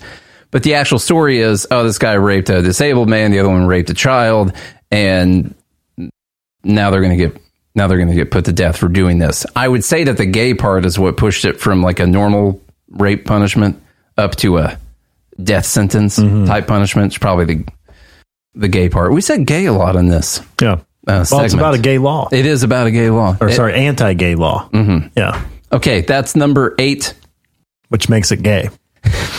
Number 9. Number 9, speaking of, Vivek Ramaswamy, who Charlie endorsed at the beginning. Charlie Thompson from Good Morning Liberty endorsed Vivek Ramaswamy. I didn't say I endorsed him. And I just said of all the potential candidates currently running. This tweet had already gone out, and he still endorsed him after Vivek had sent out this tweet. Clarify. I'm going to clarify. Well, I was asked who I was going to vote for because I wasn't going to vote for Ron DeSantis. Okay. And I said, of all the candidates running currently, who's going to be on the ballot, because I don't know who the Libertarian Party ticket's going to be or anybody else that may enter the race, Vivek probably is the one I mostly align with. Okay. But I haven't read this yet. So, Charlie, the gist of this is, he says, I am the only presidential candidate willing to state what is necessary. We will defend Taiwan. The U.S. currently doesn't even recognize Taiwan as a nation. Democrats and Republicans both unquestionably endorse the One China policy and embrace strategic ambiguity toward the island. No other presidential candidate is willing to commit to militarily defending Taiwan. And in December 2016, Trump was roundly derided for violating diplomatic protocol for the high offense of answering a congratulatory phone call from Taiwan's president. By contrast, I favor strategic clarity. Defend Taiwan vigorously until the U.S. achieves semiconductor independence. By the way, we're literally going to go to war to protect the semiconductor factories NVIDIA in Taiwan. They're not even. And now at least it's not NVIDIA. It's not the people. It's actually the Taiwan Semiconductor TS, whatever the thing is, probably. The thing. TSC. Yeah. So at least he's being truthful about this, because when it comes to Ukraine, we're like, oh, democracy. We hold this thing up and we're just protecting democracy. Vivek is literally saying, hey, there's a lot of semiconductors in Taiwan, and we will literally put the military in front of them defending those against China because we have to. So it's ridiculous. It is. I don't like it. I'm not a fan. Not a fan. This is dumb. He lost my vote with this tweet. On that right there. That right there. Because I'd heard him on Ukraine. I was like, okay, there's one guy up there who said we don't need to send any more money to Ukraine. Turns out, because he wanted to send it to Taiwan. Mm-hmm. You know? He's got better priorities. And willing to go to war with China over Taiwan. Now I get it. Which, I mean, they make spaceships too, as we know from Armageddon. They make the components for them. Right. All the components. Mm-hmm. So I just watched that last weekend. And they're easy. You can make them work pretty easily. That just hit them with a wrench. That movie's so ridiculous. Freaking Michael Bay, man. Just things blowing up all over the place. Mm-hmm. It's a great movie. Don't get me wrong. It's a wonderful piece of film. And I love Bruce Willis and all the other people in that. But my God, is that a really terrible movie? It's like factually not accurate, I would say. Just not great. And you see all the explosions with the sparks like they did in the 90s. You know? Everything. Yeah. Mm-hmm. If a piece of metal lands on another piece of metal, it's going to blow up. Mm-hmm. That's just the way it is. Yes. Okay, anyway, I get the idea. You want to project your strength and you want to say, yes, we will defend them militarily. Yes, we will use troops. We'll do whatever. And then that's supposed to deter China. But what if it doesn't work? And then they go to do it, you know, then you're literally saying that you go to war to protect them. And I don't understand how that's constitutional. And I don't understand how it's moral. A lot of things I don't understand about this. Yeah, I didn't see protect semiconductor plants at all costs in the Constitution. Yeah. National interest. I mean, he says that our way of life depends on leading edge semiconductors manufactured in Taiwan. And we can't risk China gaining near total leverage over the entire U.S. economy. Now, look, is China a good place? No. It's a total dictatorship there. It's tyranny. I don't like it. Yeah. They have the social credit score. They have all kinds of crazy things over there. Okay? China's not a good country. They even eat government. They even eat bats over there. Yeah, the government's not good. They develop viruses that kill millions of people that we fund. Yeah. By the way, potentially. You know, we don't know. But the fact that we're willing to go to war with them over semiconductor plants, I mean, that's just wrong. It's wrong. It's wrong. Should we consider war over the fact that their freaking virus just killed like millions of people around? China just killed millions of people around the world. If we're not considering war over COVID, yeah, but we are over semiconductor chips. You're literally talking about millions and millions of people died because of something that clearly was developed in China. We're not even talking about that. It's the semiconductors. And I get it. Semiconductors are super important. But you know what it means? And it would be terrible for the economy. It would be really bad for the market, all that stuff. I get it. It'd be really bad. But what it really means is we just have to use the semiconductors that we have right now for like a couple of years or something while we're building some more plants, you know? Yeah. Instead, let's just take all of your money and send it over there. Maybe even throw some American troops in harm's way too. Who cares? You know, it's just China. Mm-hmm. They got the biggest navy in the world. They got a lot of stuff out there, allegedly. Probably fake boats out there. Also, China's a nuclear power. Yeah. I don't think we should go on board with those people. All right, get your votes in. God darn it. 1 through 9. Nate, go over them right now. Well, Charlie, I'm glad you asked. Number 1 was the Jacksonville shooting was Ron DeSantis' fault. Number 2 was suing Kia for car thefts. Number 3 was Zelensky saying they can have elections if we pay for them. Number 4, the California AG suing that school district because they would tell your parents if you were going to change your name. Number 5, the Gadsden flag situation.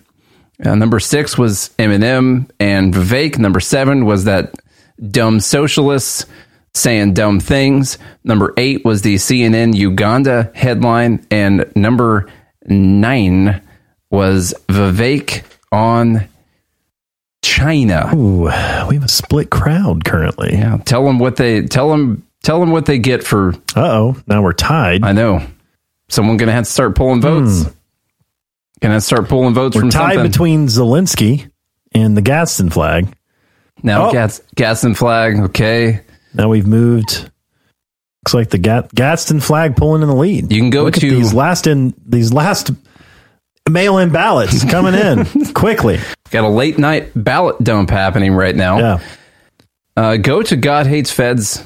God Hates Feds.com to the God Hates Feds shirt. Okay. Nailed it. I'm probably going to cut that one, just throw it at the end of every episode. Yeah. I would say perfect. That way we don't have to say anything else, you know. He sounded like a mixture of Glenn Beck and Ben Shapiro and doing that. And Fergie and Jesus. Doing that ad. Yeah.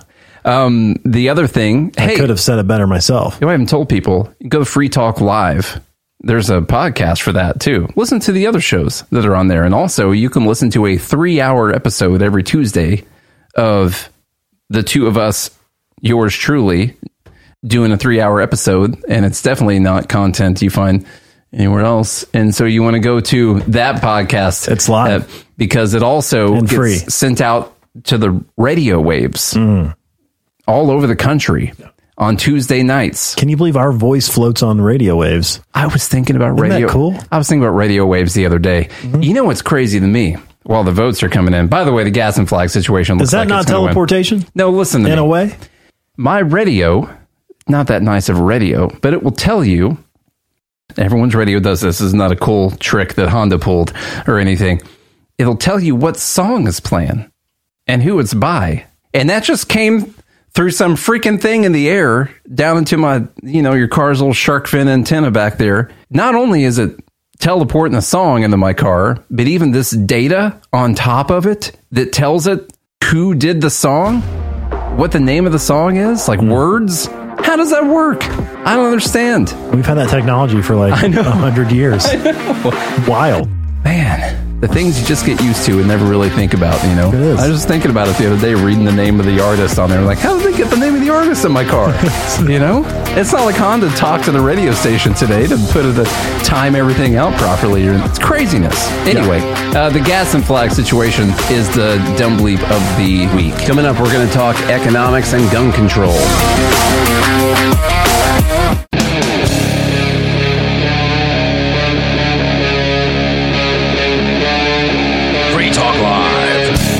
Well, what is up, all of our liberty-loving friends? This is another fantastic episode of Liberty at Night with Nate and Charlie on the Free Talk Live Network. We are coming to you from Nashville, Tennessee, talking about all kinds of stuff so far tonight. A lot of dumb stuff happened last week that we're talking about. Joe Biden doing a lot of crazy stuff, of course. We talk a lot about economics as well. Economics is one of our favorite things. We believe in free markets because we believe in your personal freedom. We believe in individual liberty, free markets, free from coercion, because I don't have the right to tell you what to do no more than you have the right to tell me what to do. As long as we're not hurting people, we're not taking each other's stuff. This is a very different opinion from people like the Socialist Party. They think that they can just take whatever they want of yours, like people in the Socialist Party of Great Britain, where they lay out the scenario of Jack being a carpenter, his neighbor Jean being a baker. Jean needs her doors tightened. Jack says he'll fix them. Jean says she'll give him some cakes as a thank you. And they say that that is how a socialist society will work. And so the funny part about this, if we can actually be on point for a second here about the actual funny part. I just realized that Jean's cake. Yes. Cake is what the kids use. Yeah. Yeah. All right. I had to cut all of this out of the shorts I made for yesterday because, it's inside jokes aren't as funny on YouTube shorts, I don't think this is an inside joke. I think it's just a regular joke. So the funny part about this was the self-own. I even circled down at the bottom. They got 86 just standard retweets on it, which means kind of like, oh yeah, I want to get this message out there. And then they got about 1,600 quote tweets, and most of them are people making fun of them because what they just described was free trade, bartering, and essentially the basis of capitalism. Not socialism. Not socialism. But 86 people were just as dumb as they are, so... That's pretty good numbers, I guess. Mm-hmm. Now, number one is just going to be Socialist Party of Great Britain. SPGB. All right, so they got a few things. A person on here said, that sounds more like a religion than an actual economic system. How do you address scarcity? So someone wants to know about scarcity. So they're actually having a conversation under this? Oh, they comment back and forth quite a bit. We've gone back and forth with them a bunch. Oh, God, I can't believe they just didn't delete it. Oh, no, it's out there. They're trying to fix it today. That's the last part of them. They tried to revise history just a little bit. They say scarcity can already mostly be ended. Mostly. The only reason people die from hunger, deprivation, treatable diseases, dirty water, etc., is because capitalism produces for profit and people are too poor to buy what they need. Socialism will end artificial scarcity and produce an abundance. Yeah. Yep.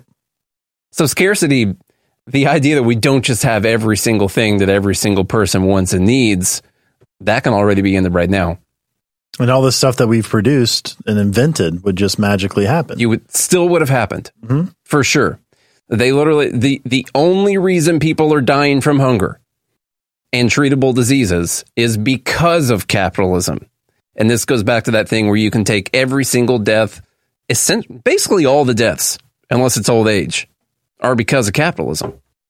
But they won't even take that 100 million number from socialism because that's not real socialism. That's right. Continuing on with SP. But also, I mean, real quick, also, like you said, we just assume that all of this stuff would still be here. You know, like we still have diseases out there that aren't treatable because somebody hasn't come up with a treatment yet for them. Why don't the socialists just do that? I don't know. That's the biggest thing. There are socialists out there. Why haven't they just cured more diseases?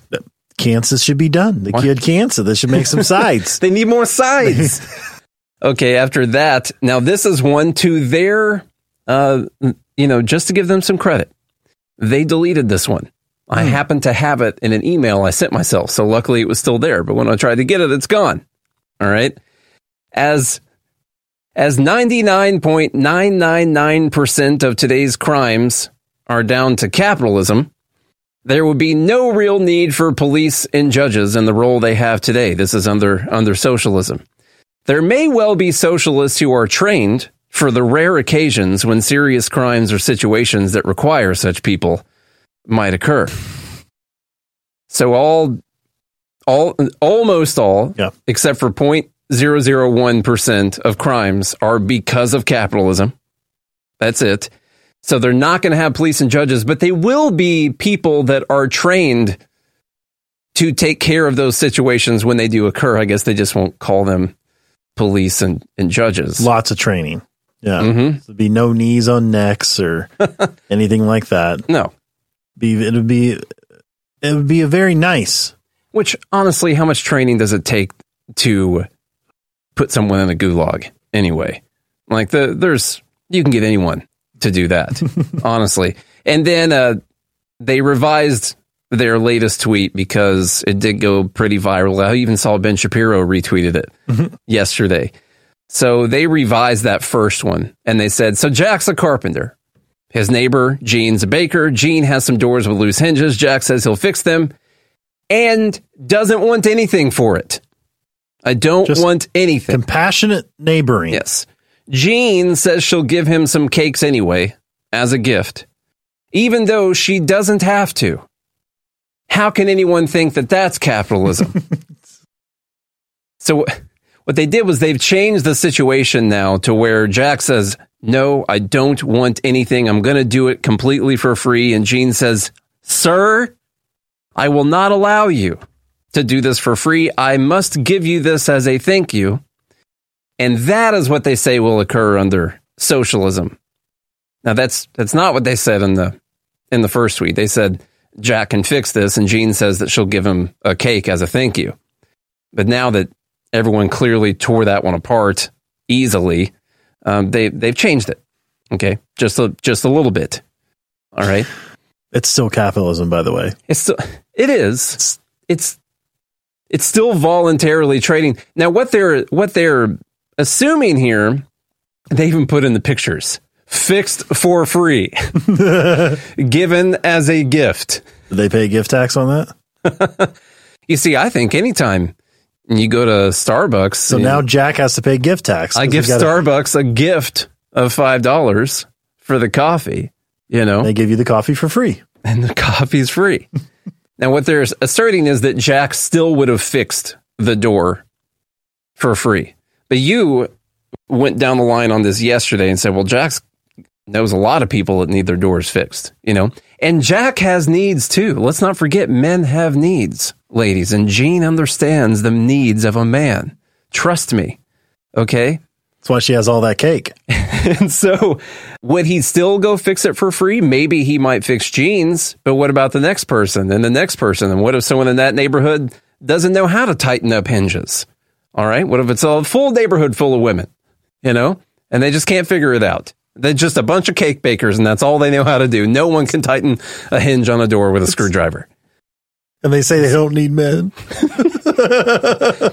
So anyway, dumb bleep number 1, the Socialist Party of Great Britain. Yeah. We appreciate, as always, the free content. And you're right, Bailey. It's the same reasoning Bernie used when he gives you a free book if you buy a ticket to his presentation. It's the same thing, just like free shipping with Amazon. The shipping's free.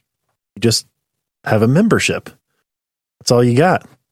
Look who's next. Bernie's next. Bernie. Yeah. Nice segue into Bernie. There's a little bit of a video here.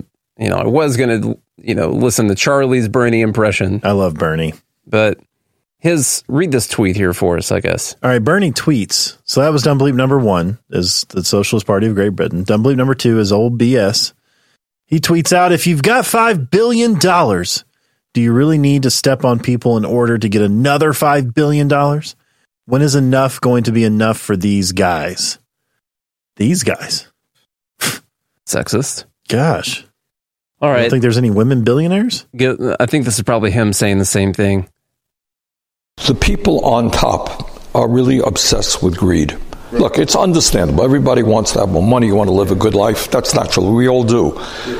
But if you have $5 billion, do you really need to step on people in order to get another $5 billion? How much money do these people need? Yeah. And then it's not just inequality in terms of money.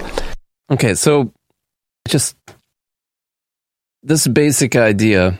First off, we could easily say, well, doesn't Bernie have enough money? First off, why does he get to say $5 billion? When is enough? Hasn't he stepped on enough people to get the millions of dollars that he has? Did he really need to get paid again for another? Why isn't he just going around doing these book tours for free? Why? Yeah. Or just writing a book out of the graciousness of his own heart. So he decided that, he needs more money. So the main issue I had with this was the person's got $5 billion. Do you really need to step on people to get another $5 billion? That is a complete disconnect from how one obtains a worth of $5 billion. Now, if I thought that everyone who had $5 billion, let's put on our socialist hat. It's my socialist hat. If I thought that everyone who had $5 billion had just stepped on, raped and pillaged to get to that $5 billion. What is this, the 1500s? Yeah. Then I would probably feel the same way that he does about them stealing another $5 billion from people. You'd be Robin Hood. Yeah. You'd be like, oh yeah, well, the rich, this isn't fair because the rich are rich from stealing, not from actually providing value. And so I think a lot of that disconnect comes from how socialists or democratic socialists or people on the left view the way that you get money or that you get worth. They think that you can only get it from stealing from people, which is not the case. A really good example, up until the last few years when Tesla actually became profitable, was that Musk was worth, let's just say, $50 billion from Tesla. Tesla was worth however many billions of dollars, and they had never profited any money. Okay. Now, a lot of people would say, well, Musk was only worth that money because he was stealing from the workers of Tesla. But the workers of Tesla had never produced a profit. He was only worth that money. And they got paid. And they still got paid. Yeah. He was running in the negative. And so they think that he got that by stealing. In fact, he got it because he owned a company and other people who invest money into companies had deemed that company to be worth that much money. That was it. And so his idea that you'd have to step on people to get another $5 billion is just incorrect. Yep. And we can always use the Milton Friedman quote, which is, it's always the other person who's greedy, not you. Like you want, 90%, because that's the argument. Let's go back to 90% tax rates. You want 90% of this guy's $5 billion to go into the system. Well, to help people because you're virtuous. That's all the government does. But still, you're wanting to steal 90% of this guy's worth just because, and it's not because you're greedy. It couldn't be. Mm-mm. Except that's what it is. You're envious. It's actually probably not greed. It would be envy. You're envious that others have what you do not, and rather than trying to reach that level or reach a level that you're comfortable with, you'd much rather try to bring that person down to your level because it's not fair. I believe Ayn Rand said that envy was just greed for the unearned. Pretty good right there. That's, only she said it with a way thicker accent than that. Need a few words. Yeah. All right. That's number 2, Bernie. This show is sponsored by BetterHelp. Sometimes we're faced with a crossroads in life and we don't really know which path to take.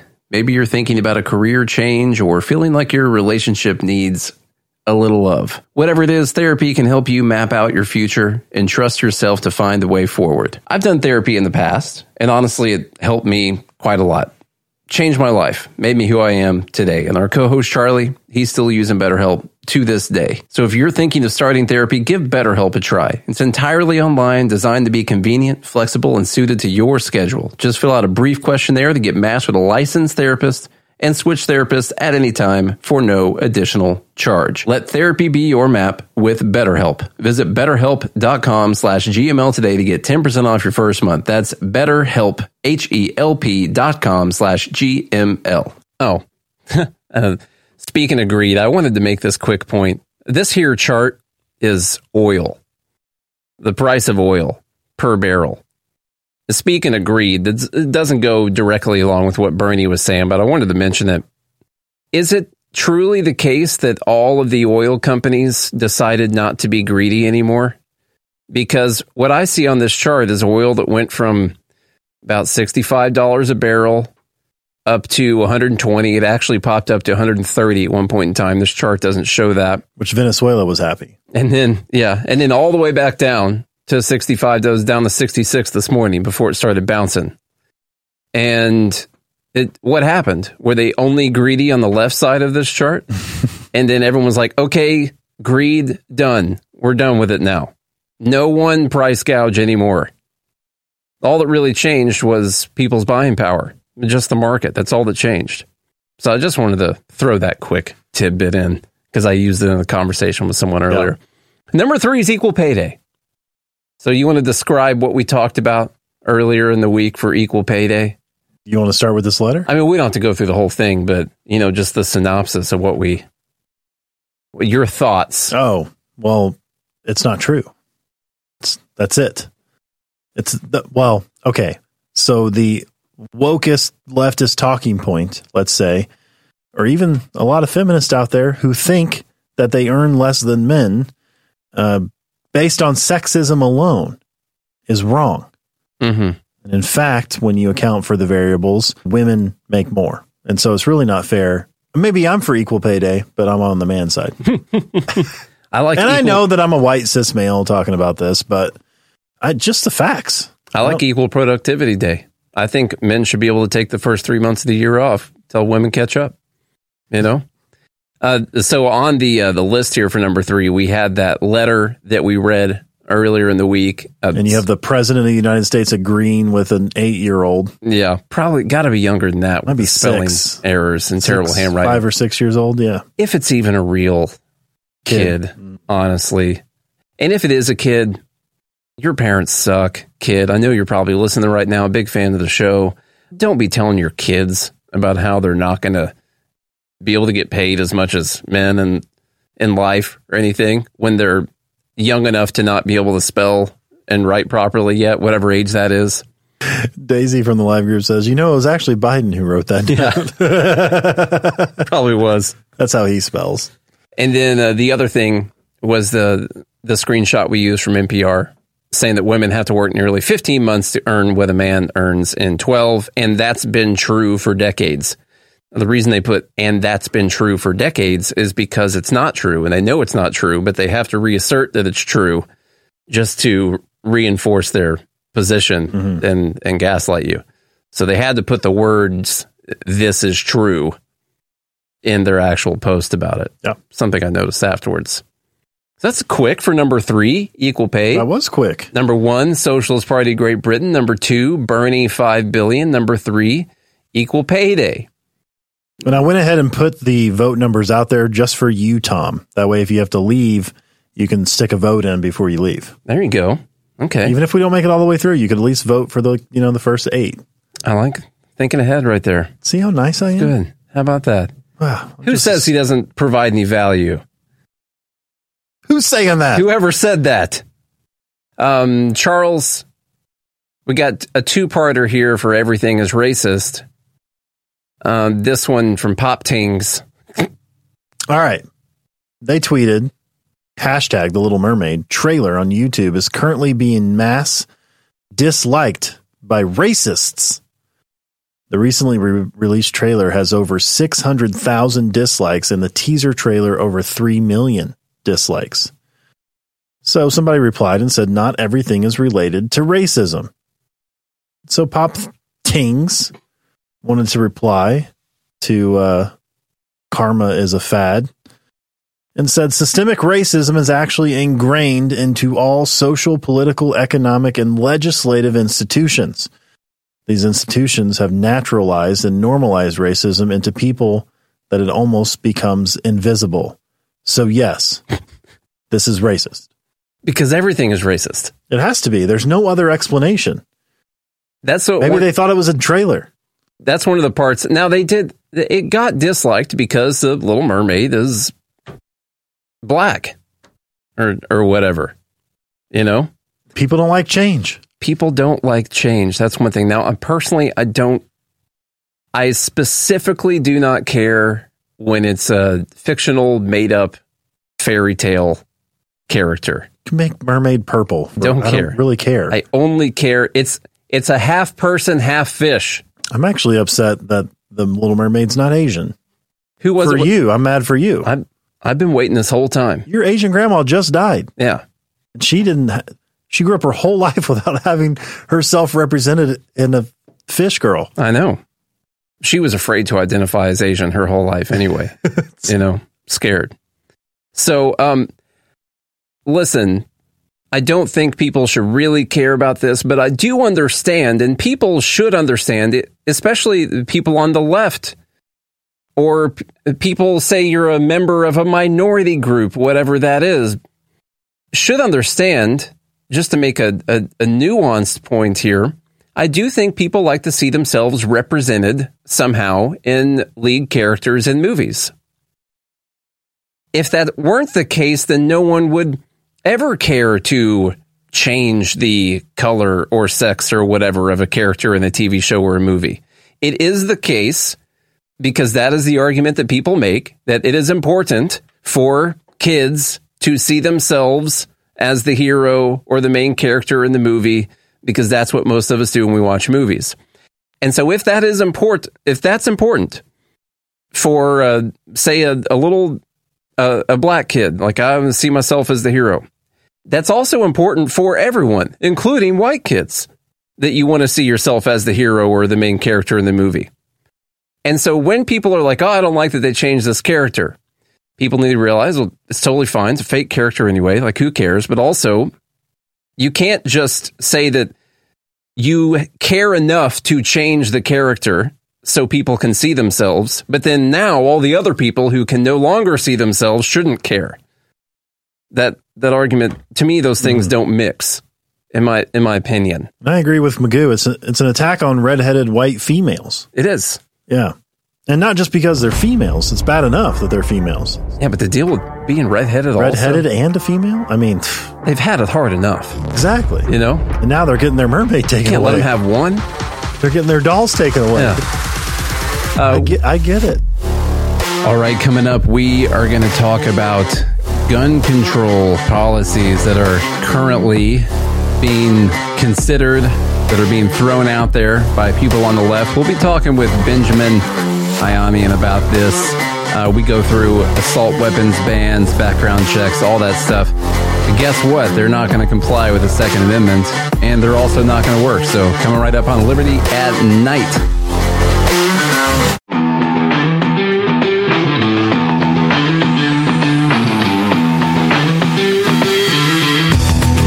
Liberty at Night with Nate and Charlie on the Free Talk Live Network. We're going to talk about some gun control policies with our friend Benjamin Ayamian, who is an innovation fellow at Young Voices and a commentator. Benjamin, how you doing today? I'm doing well, Nate. Thanks for having me on. Can I call you Ben? I didn't get permission beforehand. Is that okay? Yeah, Ben works just fine. It'd be really awkward if you said no, by the way, so I'm glad you said yes. All right, so today we're talking, and now you had this piece, and there was just this shooting last week or the week before now, can't remember exactly when, and you were talking about some of the gun control policies that have been thrown out there.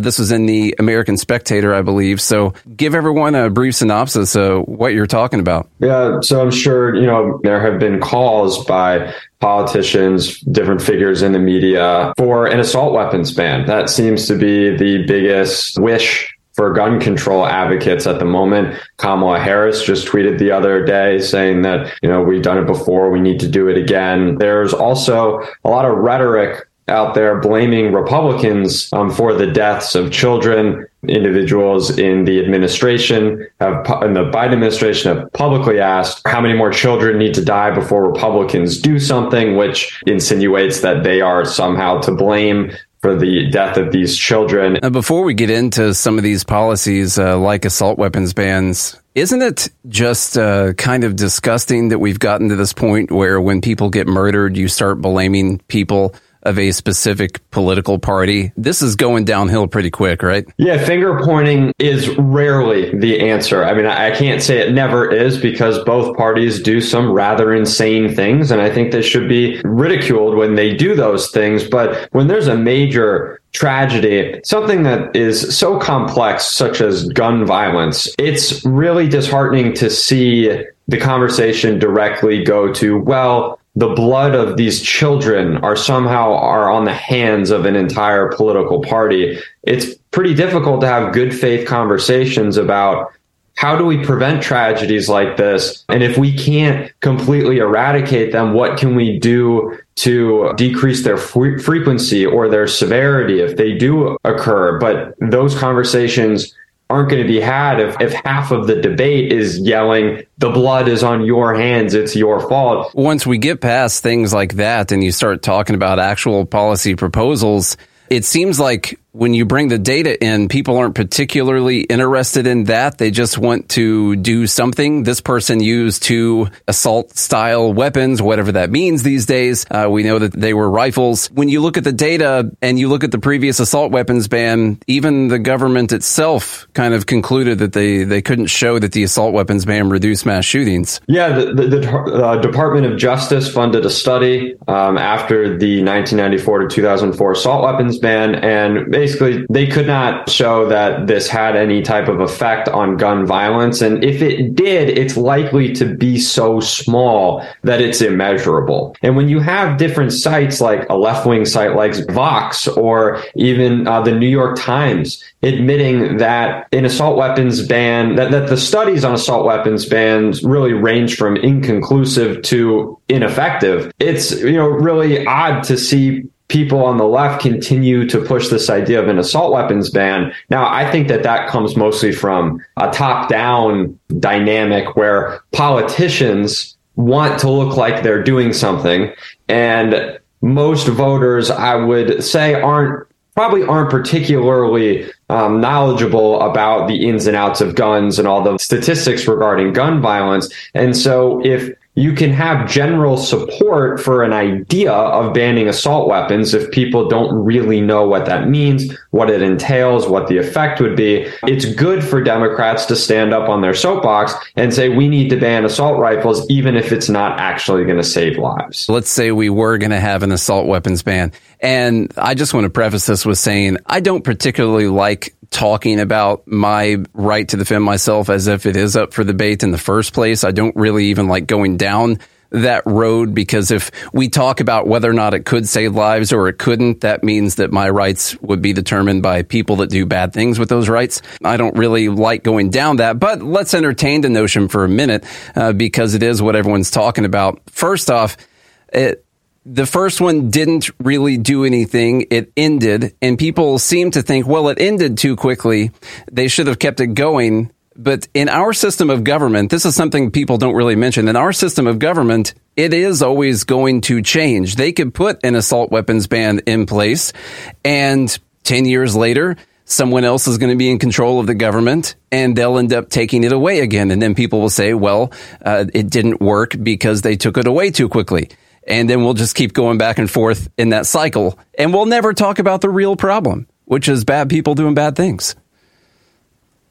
Yeah, it's definitely a bit of a cop-out to say that it wasn't in place long enough. I'd also, you could say it was poorly drafted. It didn't actually, get rid of assault weapons like it intended. Like there's plenty of different things that people could say for why they think it needs to be tried again or differently. I don't think it would be constitutional. I don't think our right to defend ourselves with rifles is up for debate. I fully agree with you. I just like to attack this topic from when I'm speaking publicly on it. I like to talk about it almost from a utilitarian standpoint of what would its effects be, because that's the arena that people who support it are arguing in. They want to say that this will help. And so the best way to convince them, I think, is to convince them that it won't, because I can assert my rights all the time and they seem to not care too much. I definitely agree with you that it is a bit of a cop-out to say it wasn't in place long enough. And if we implemented one today, Republicans could come in power in just a couple of years and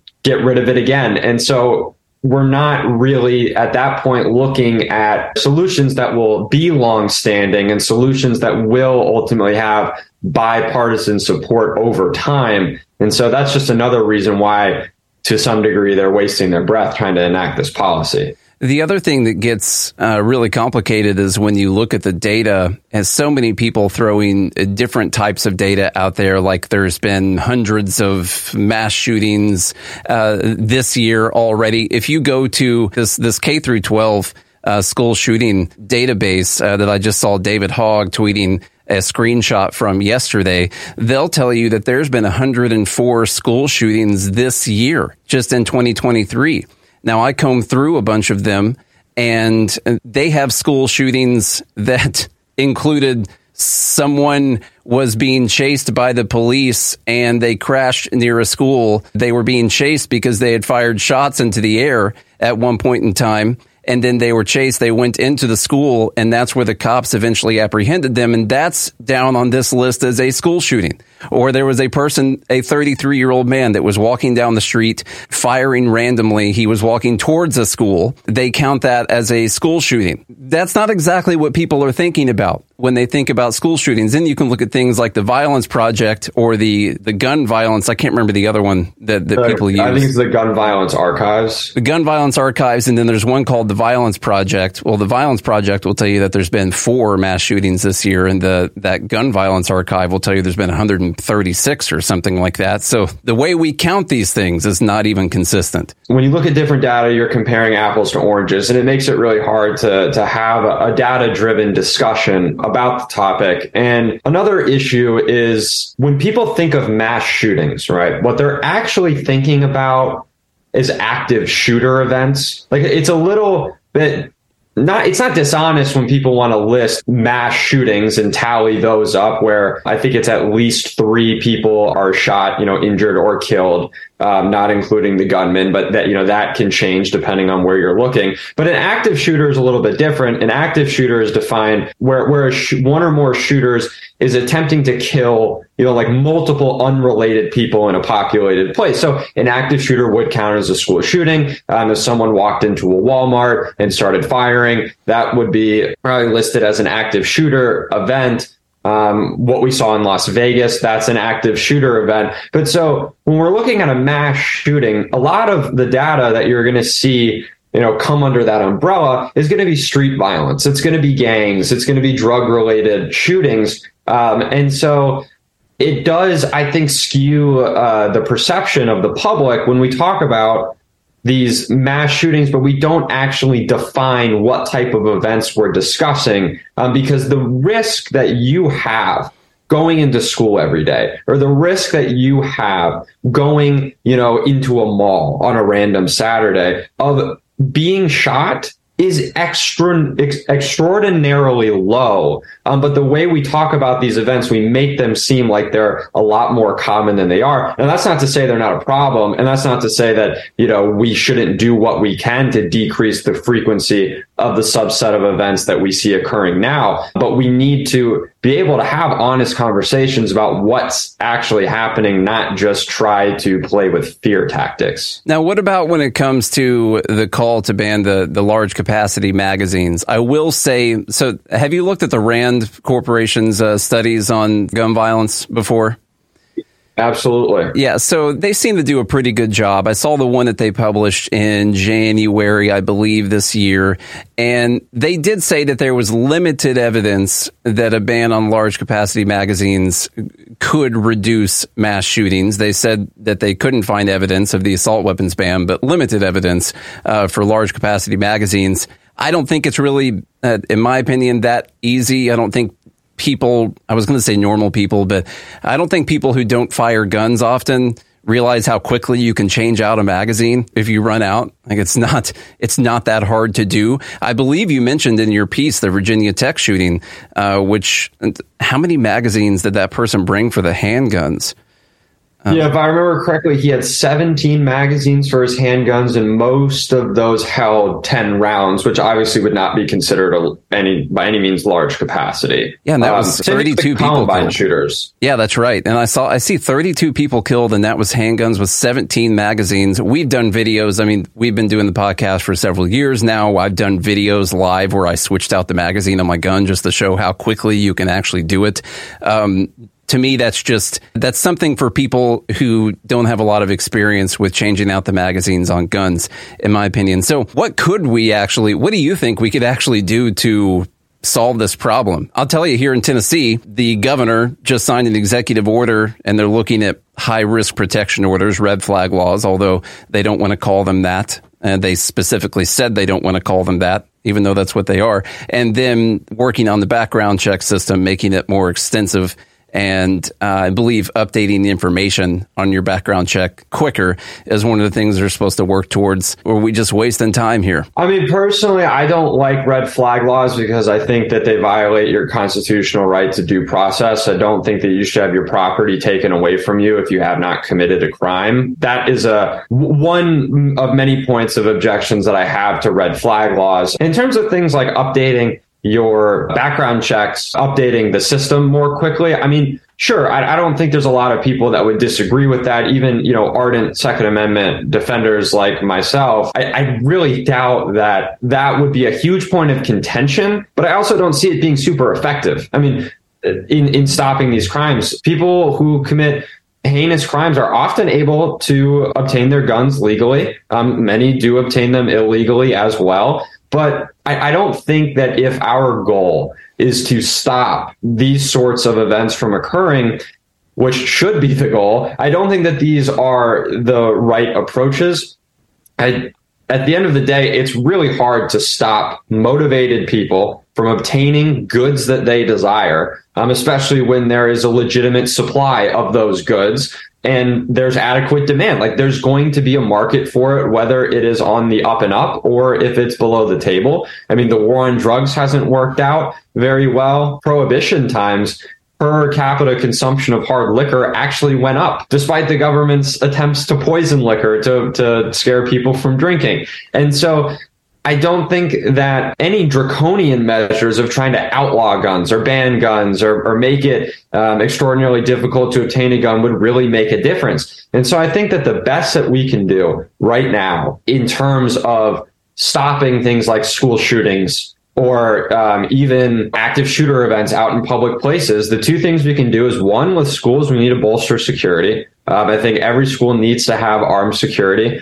They can reduce the points of entry into their school so that if there is a threat, you know what spot on your property you're probably going to have to deal with it at. So I think that those are two things that you can do with schools. And then in general, I personally favor constitutional carry.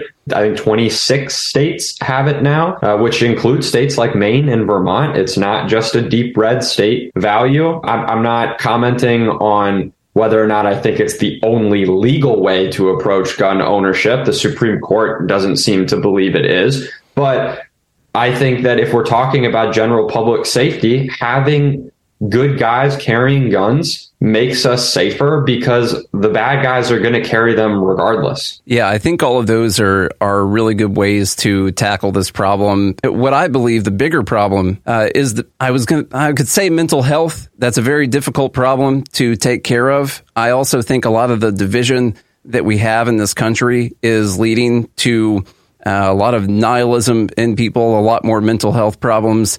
And somehow we've got to stop looking at each other as enemies and different groups, and this collectivism that we have going on where we see other groups as bad leads to a lot of these shootings, in my opinion. And that's going to be a much harder problem to take on.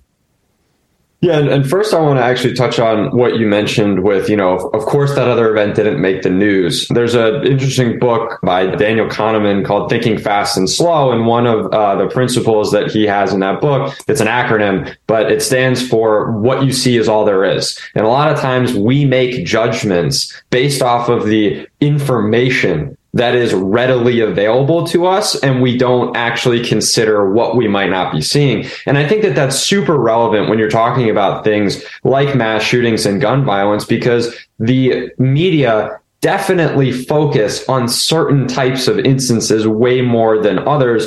And I think that can affect public opinion and perception in a negative way. And then what you said about our ability to focus on the other facets of this issue, because there's plenty of different things that go into the issue of gun violence that we're seeing today. And mental health problems are a huge part of that. I mean, you don't go and shoot a bunch of people unless there is something wrong with your psychic or psychology in that moment.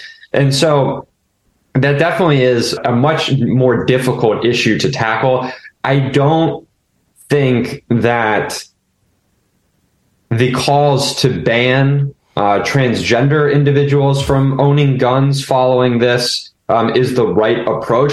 I think that I'm fine going on record and saying this. I do think that transgenderism is a mental health issue. There's plenty of different things that could be causing that. And I think that the approach from the right to transgenderism has not been the right approach at all. It lacks empathy. I think it lacks a lot of character. I mean, these are human beings that are dealing with a very significant issue. I'm not talking about the shooter. I'm just talking about the transgender community as a whole. But the problem with the calls to ban transgender individuals from owning firearms is it's not well accepted right now in society that is a mental health problem. And so you really do open up a Pandora's box and, okay, what else are we going to consider a mental health problem? And if you do bar people from owning arms based on mental health problems, where do you draw the line? How many people today have anxiety? How many people today have depression? How many people have attention deficit disorder? Those are all psychological issues.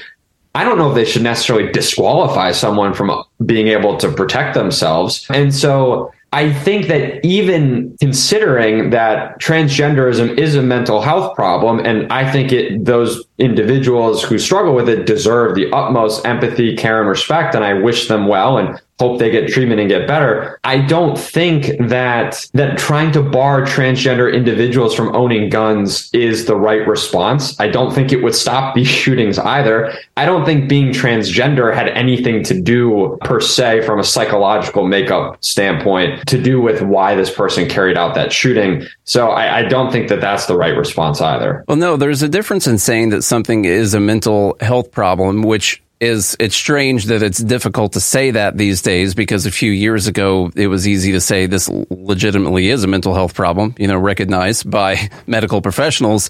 There's a difference in saying that there's a mental health problem and saying that that person has a predisposition to violence against other people. That's not what that means. And so if you're to say anyone with a mental health problem, well, you shouldn't be able to have guns, like you said, the people on the right who made these arguments, like Ben Shapiro and other people I saw on the right making these arguments, like you said, what else? Is it anxiety? Is it depression? Is it ADHD? Things like that.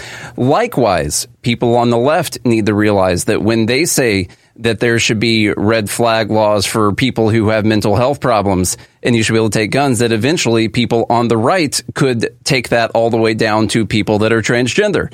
And they need to realize that is a slippery slope towards that as well. Both sides need to realize that is a very dangerous slippery slope. I'm glad that you brought that up. We called that out on our Dumb Bleep of the Week episode, where we make fun of dumb things that people say, and the people on the right calling to take guns away from transgender. That's also a collectivist ideology, which we're not supposed to have. That's lumping everyone in there together and saying that they're all going to be violent and taking away everyone's rights based on this one part of who they are as a person, which is something we're all supposed to be against, I'm pretty sure.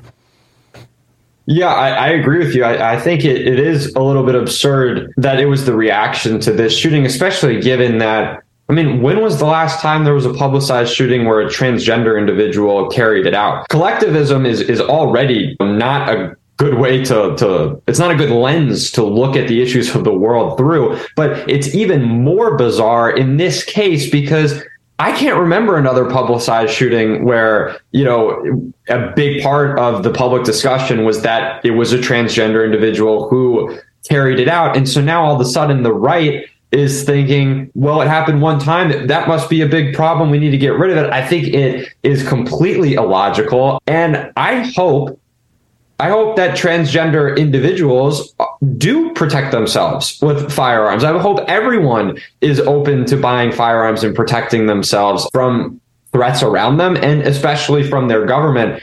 The Republican Party, the more you really start to get into politics, you'll see that the Republican Party does not really defend individual rights very well at all. They will point out when the left is threatening to infringe upon individual rights, but when it comes time for the Republicans to make a statement, they will make an argument that goes down that same slippery slope, like you pointed out, with trying to ban an entire identity from owning firearms. It really is dangerous because we need firearms to have that final check on government power.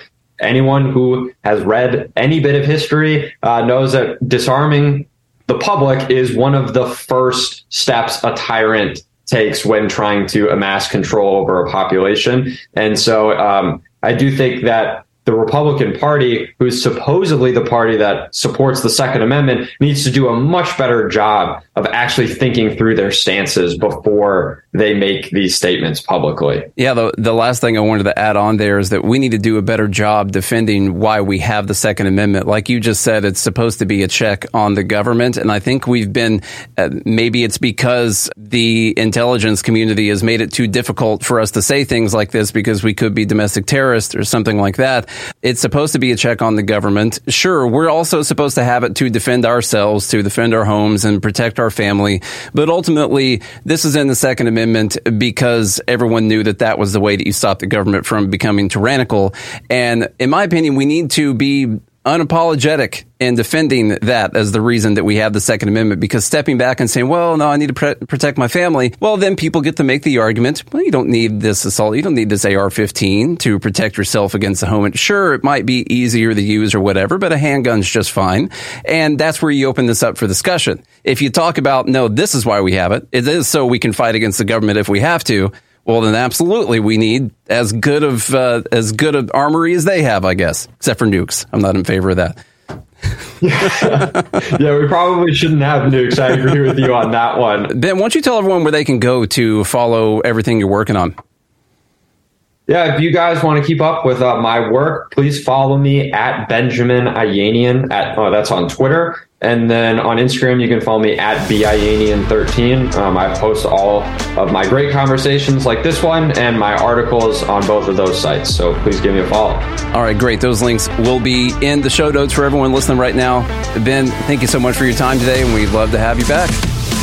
If you like what you're hearing, you can go to BernieLives.com or go to Good Morning Liberty on your favorite podcast app. And of course, you can find Free Talk Live anywhere you listen to podcasts as well. We will see you next Tuesday night.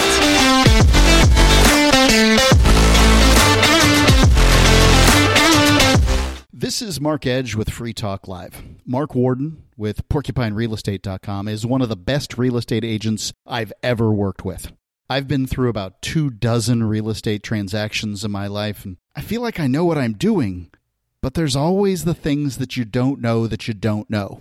Mark Warden with PorcupineRealEstate.com found a problem with the house that I was buying that ultimately saved me $65,000. He's a consummate professional, holds his people to his own high standards, and I would unequivocally recommend him for any real estate purchase in New Hampshire. Don't sell yourself short. Contact PorcupineRealEstate.com.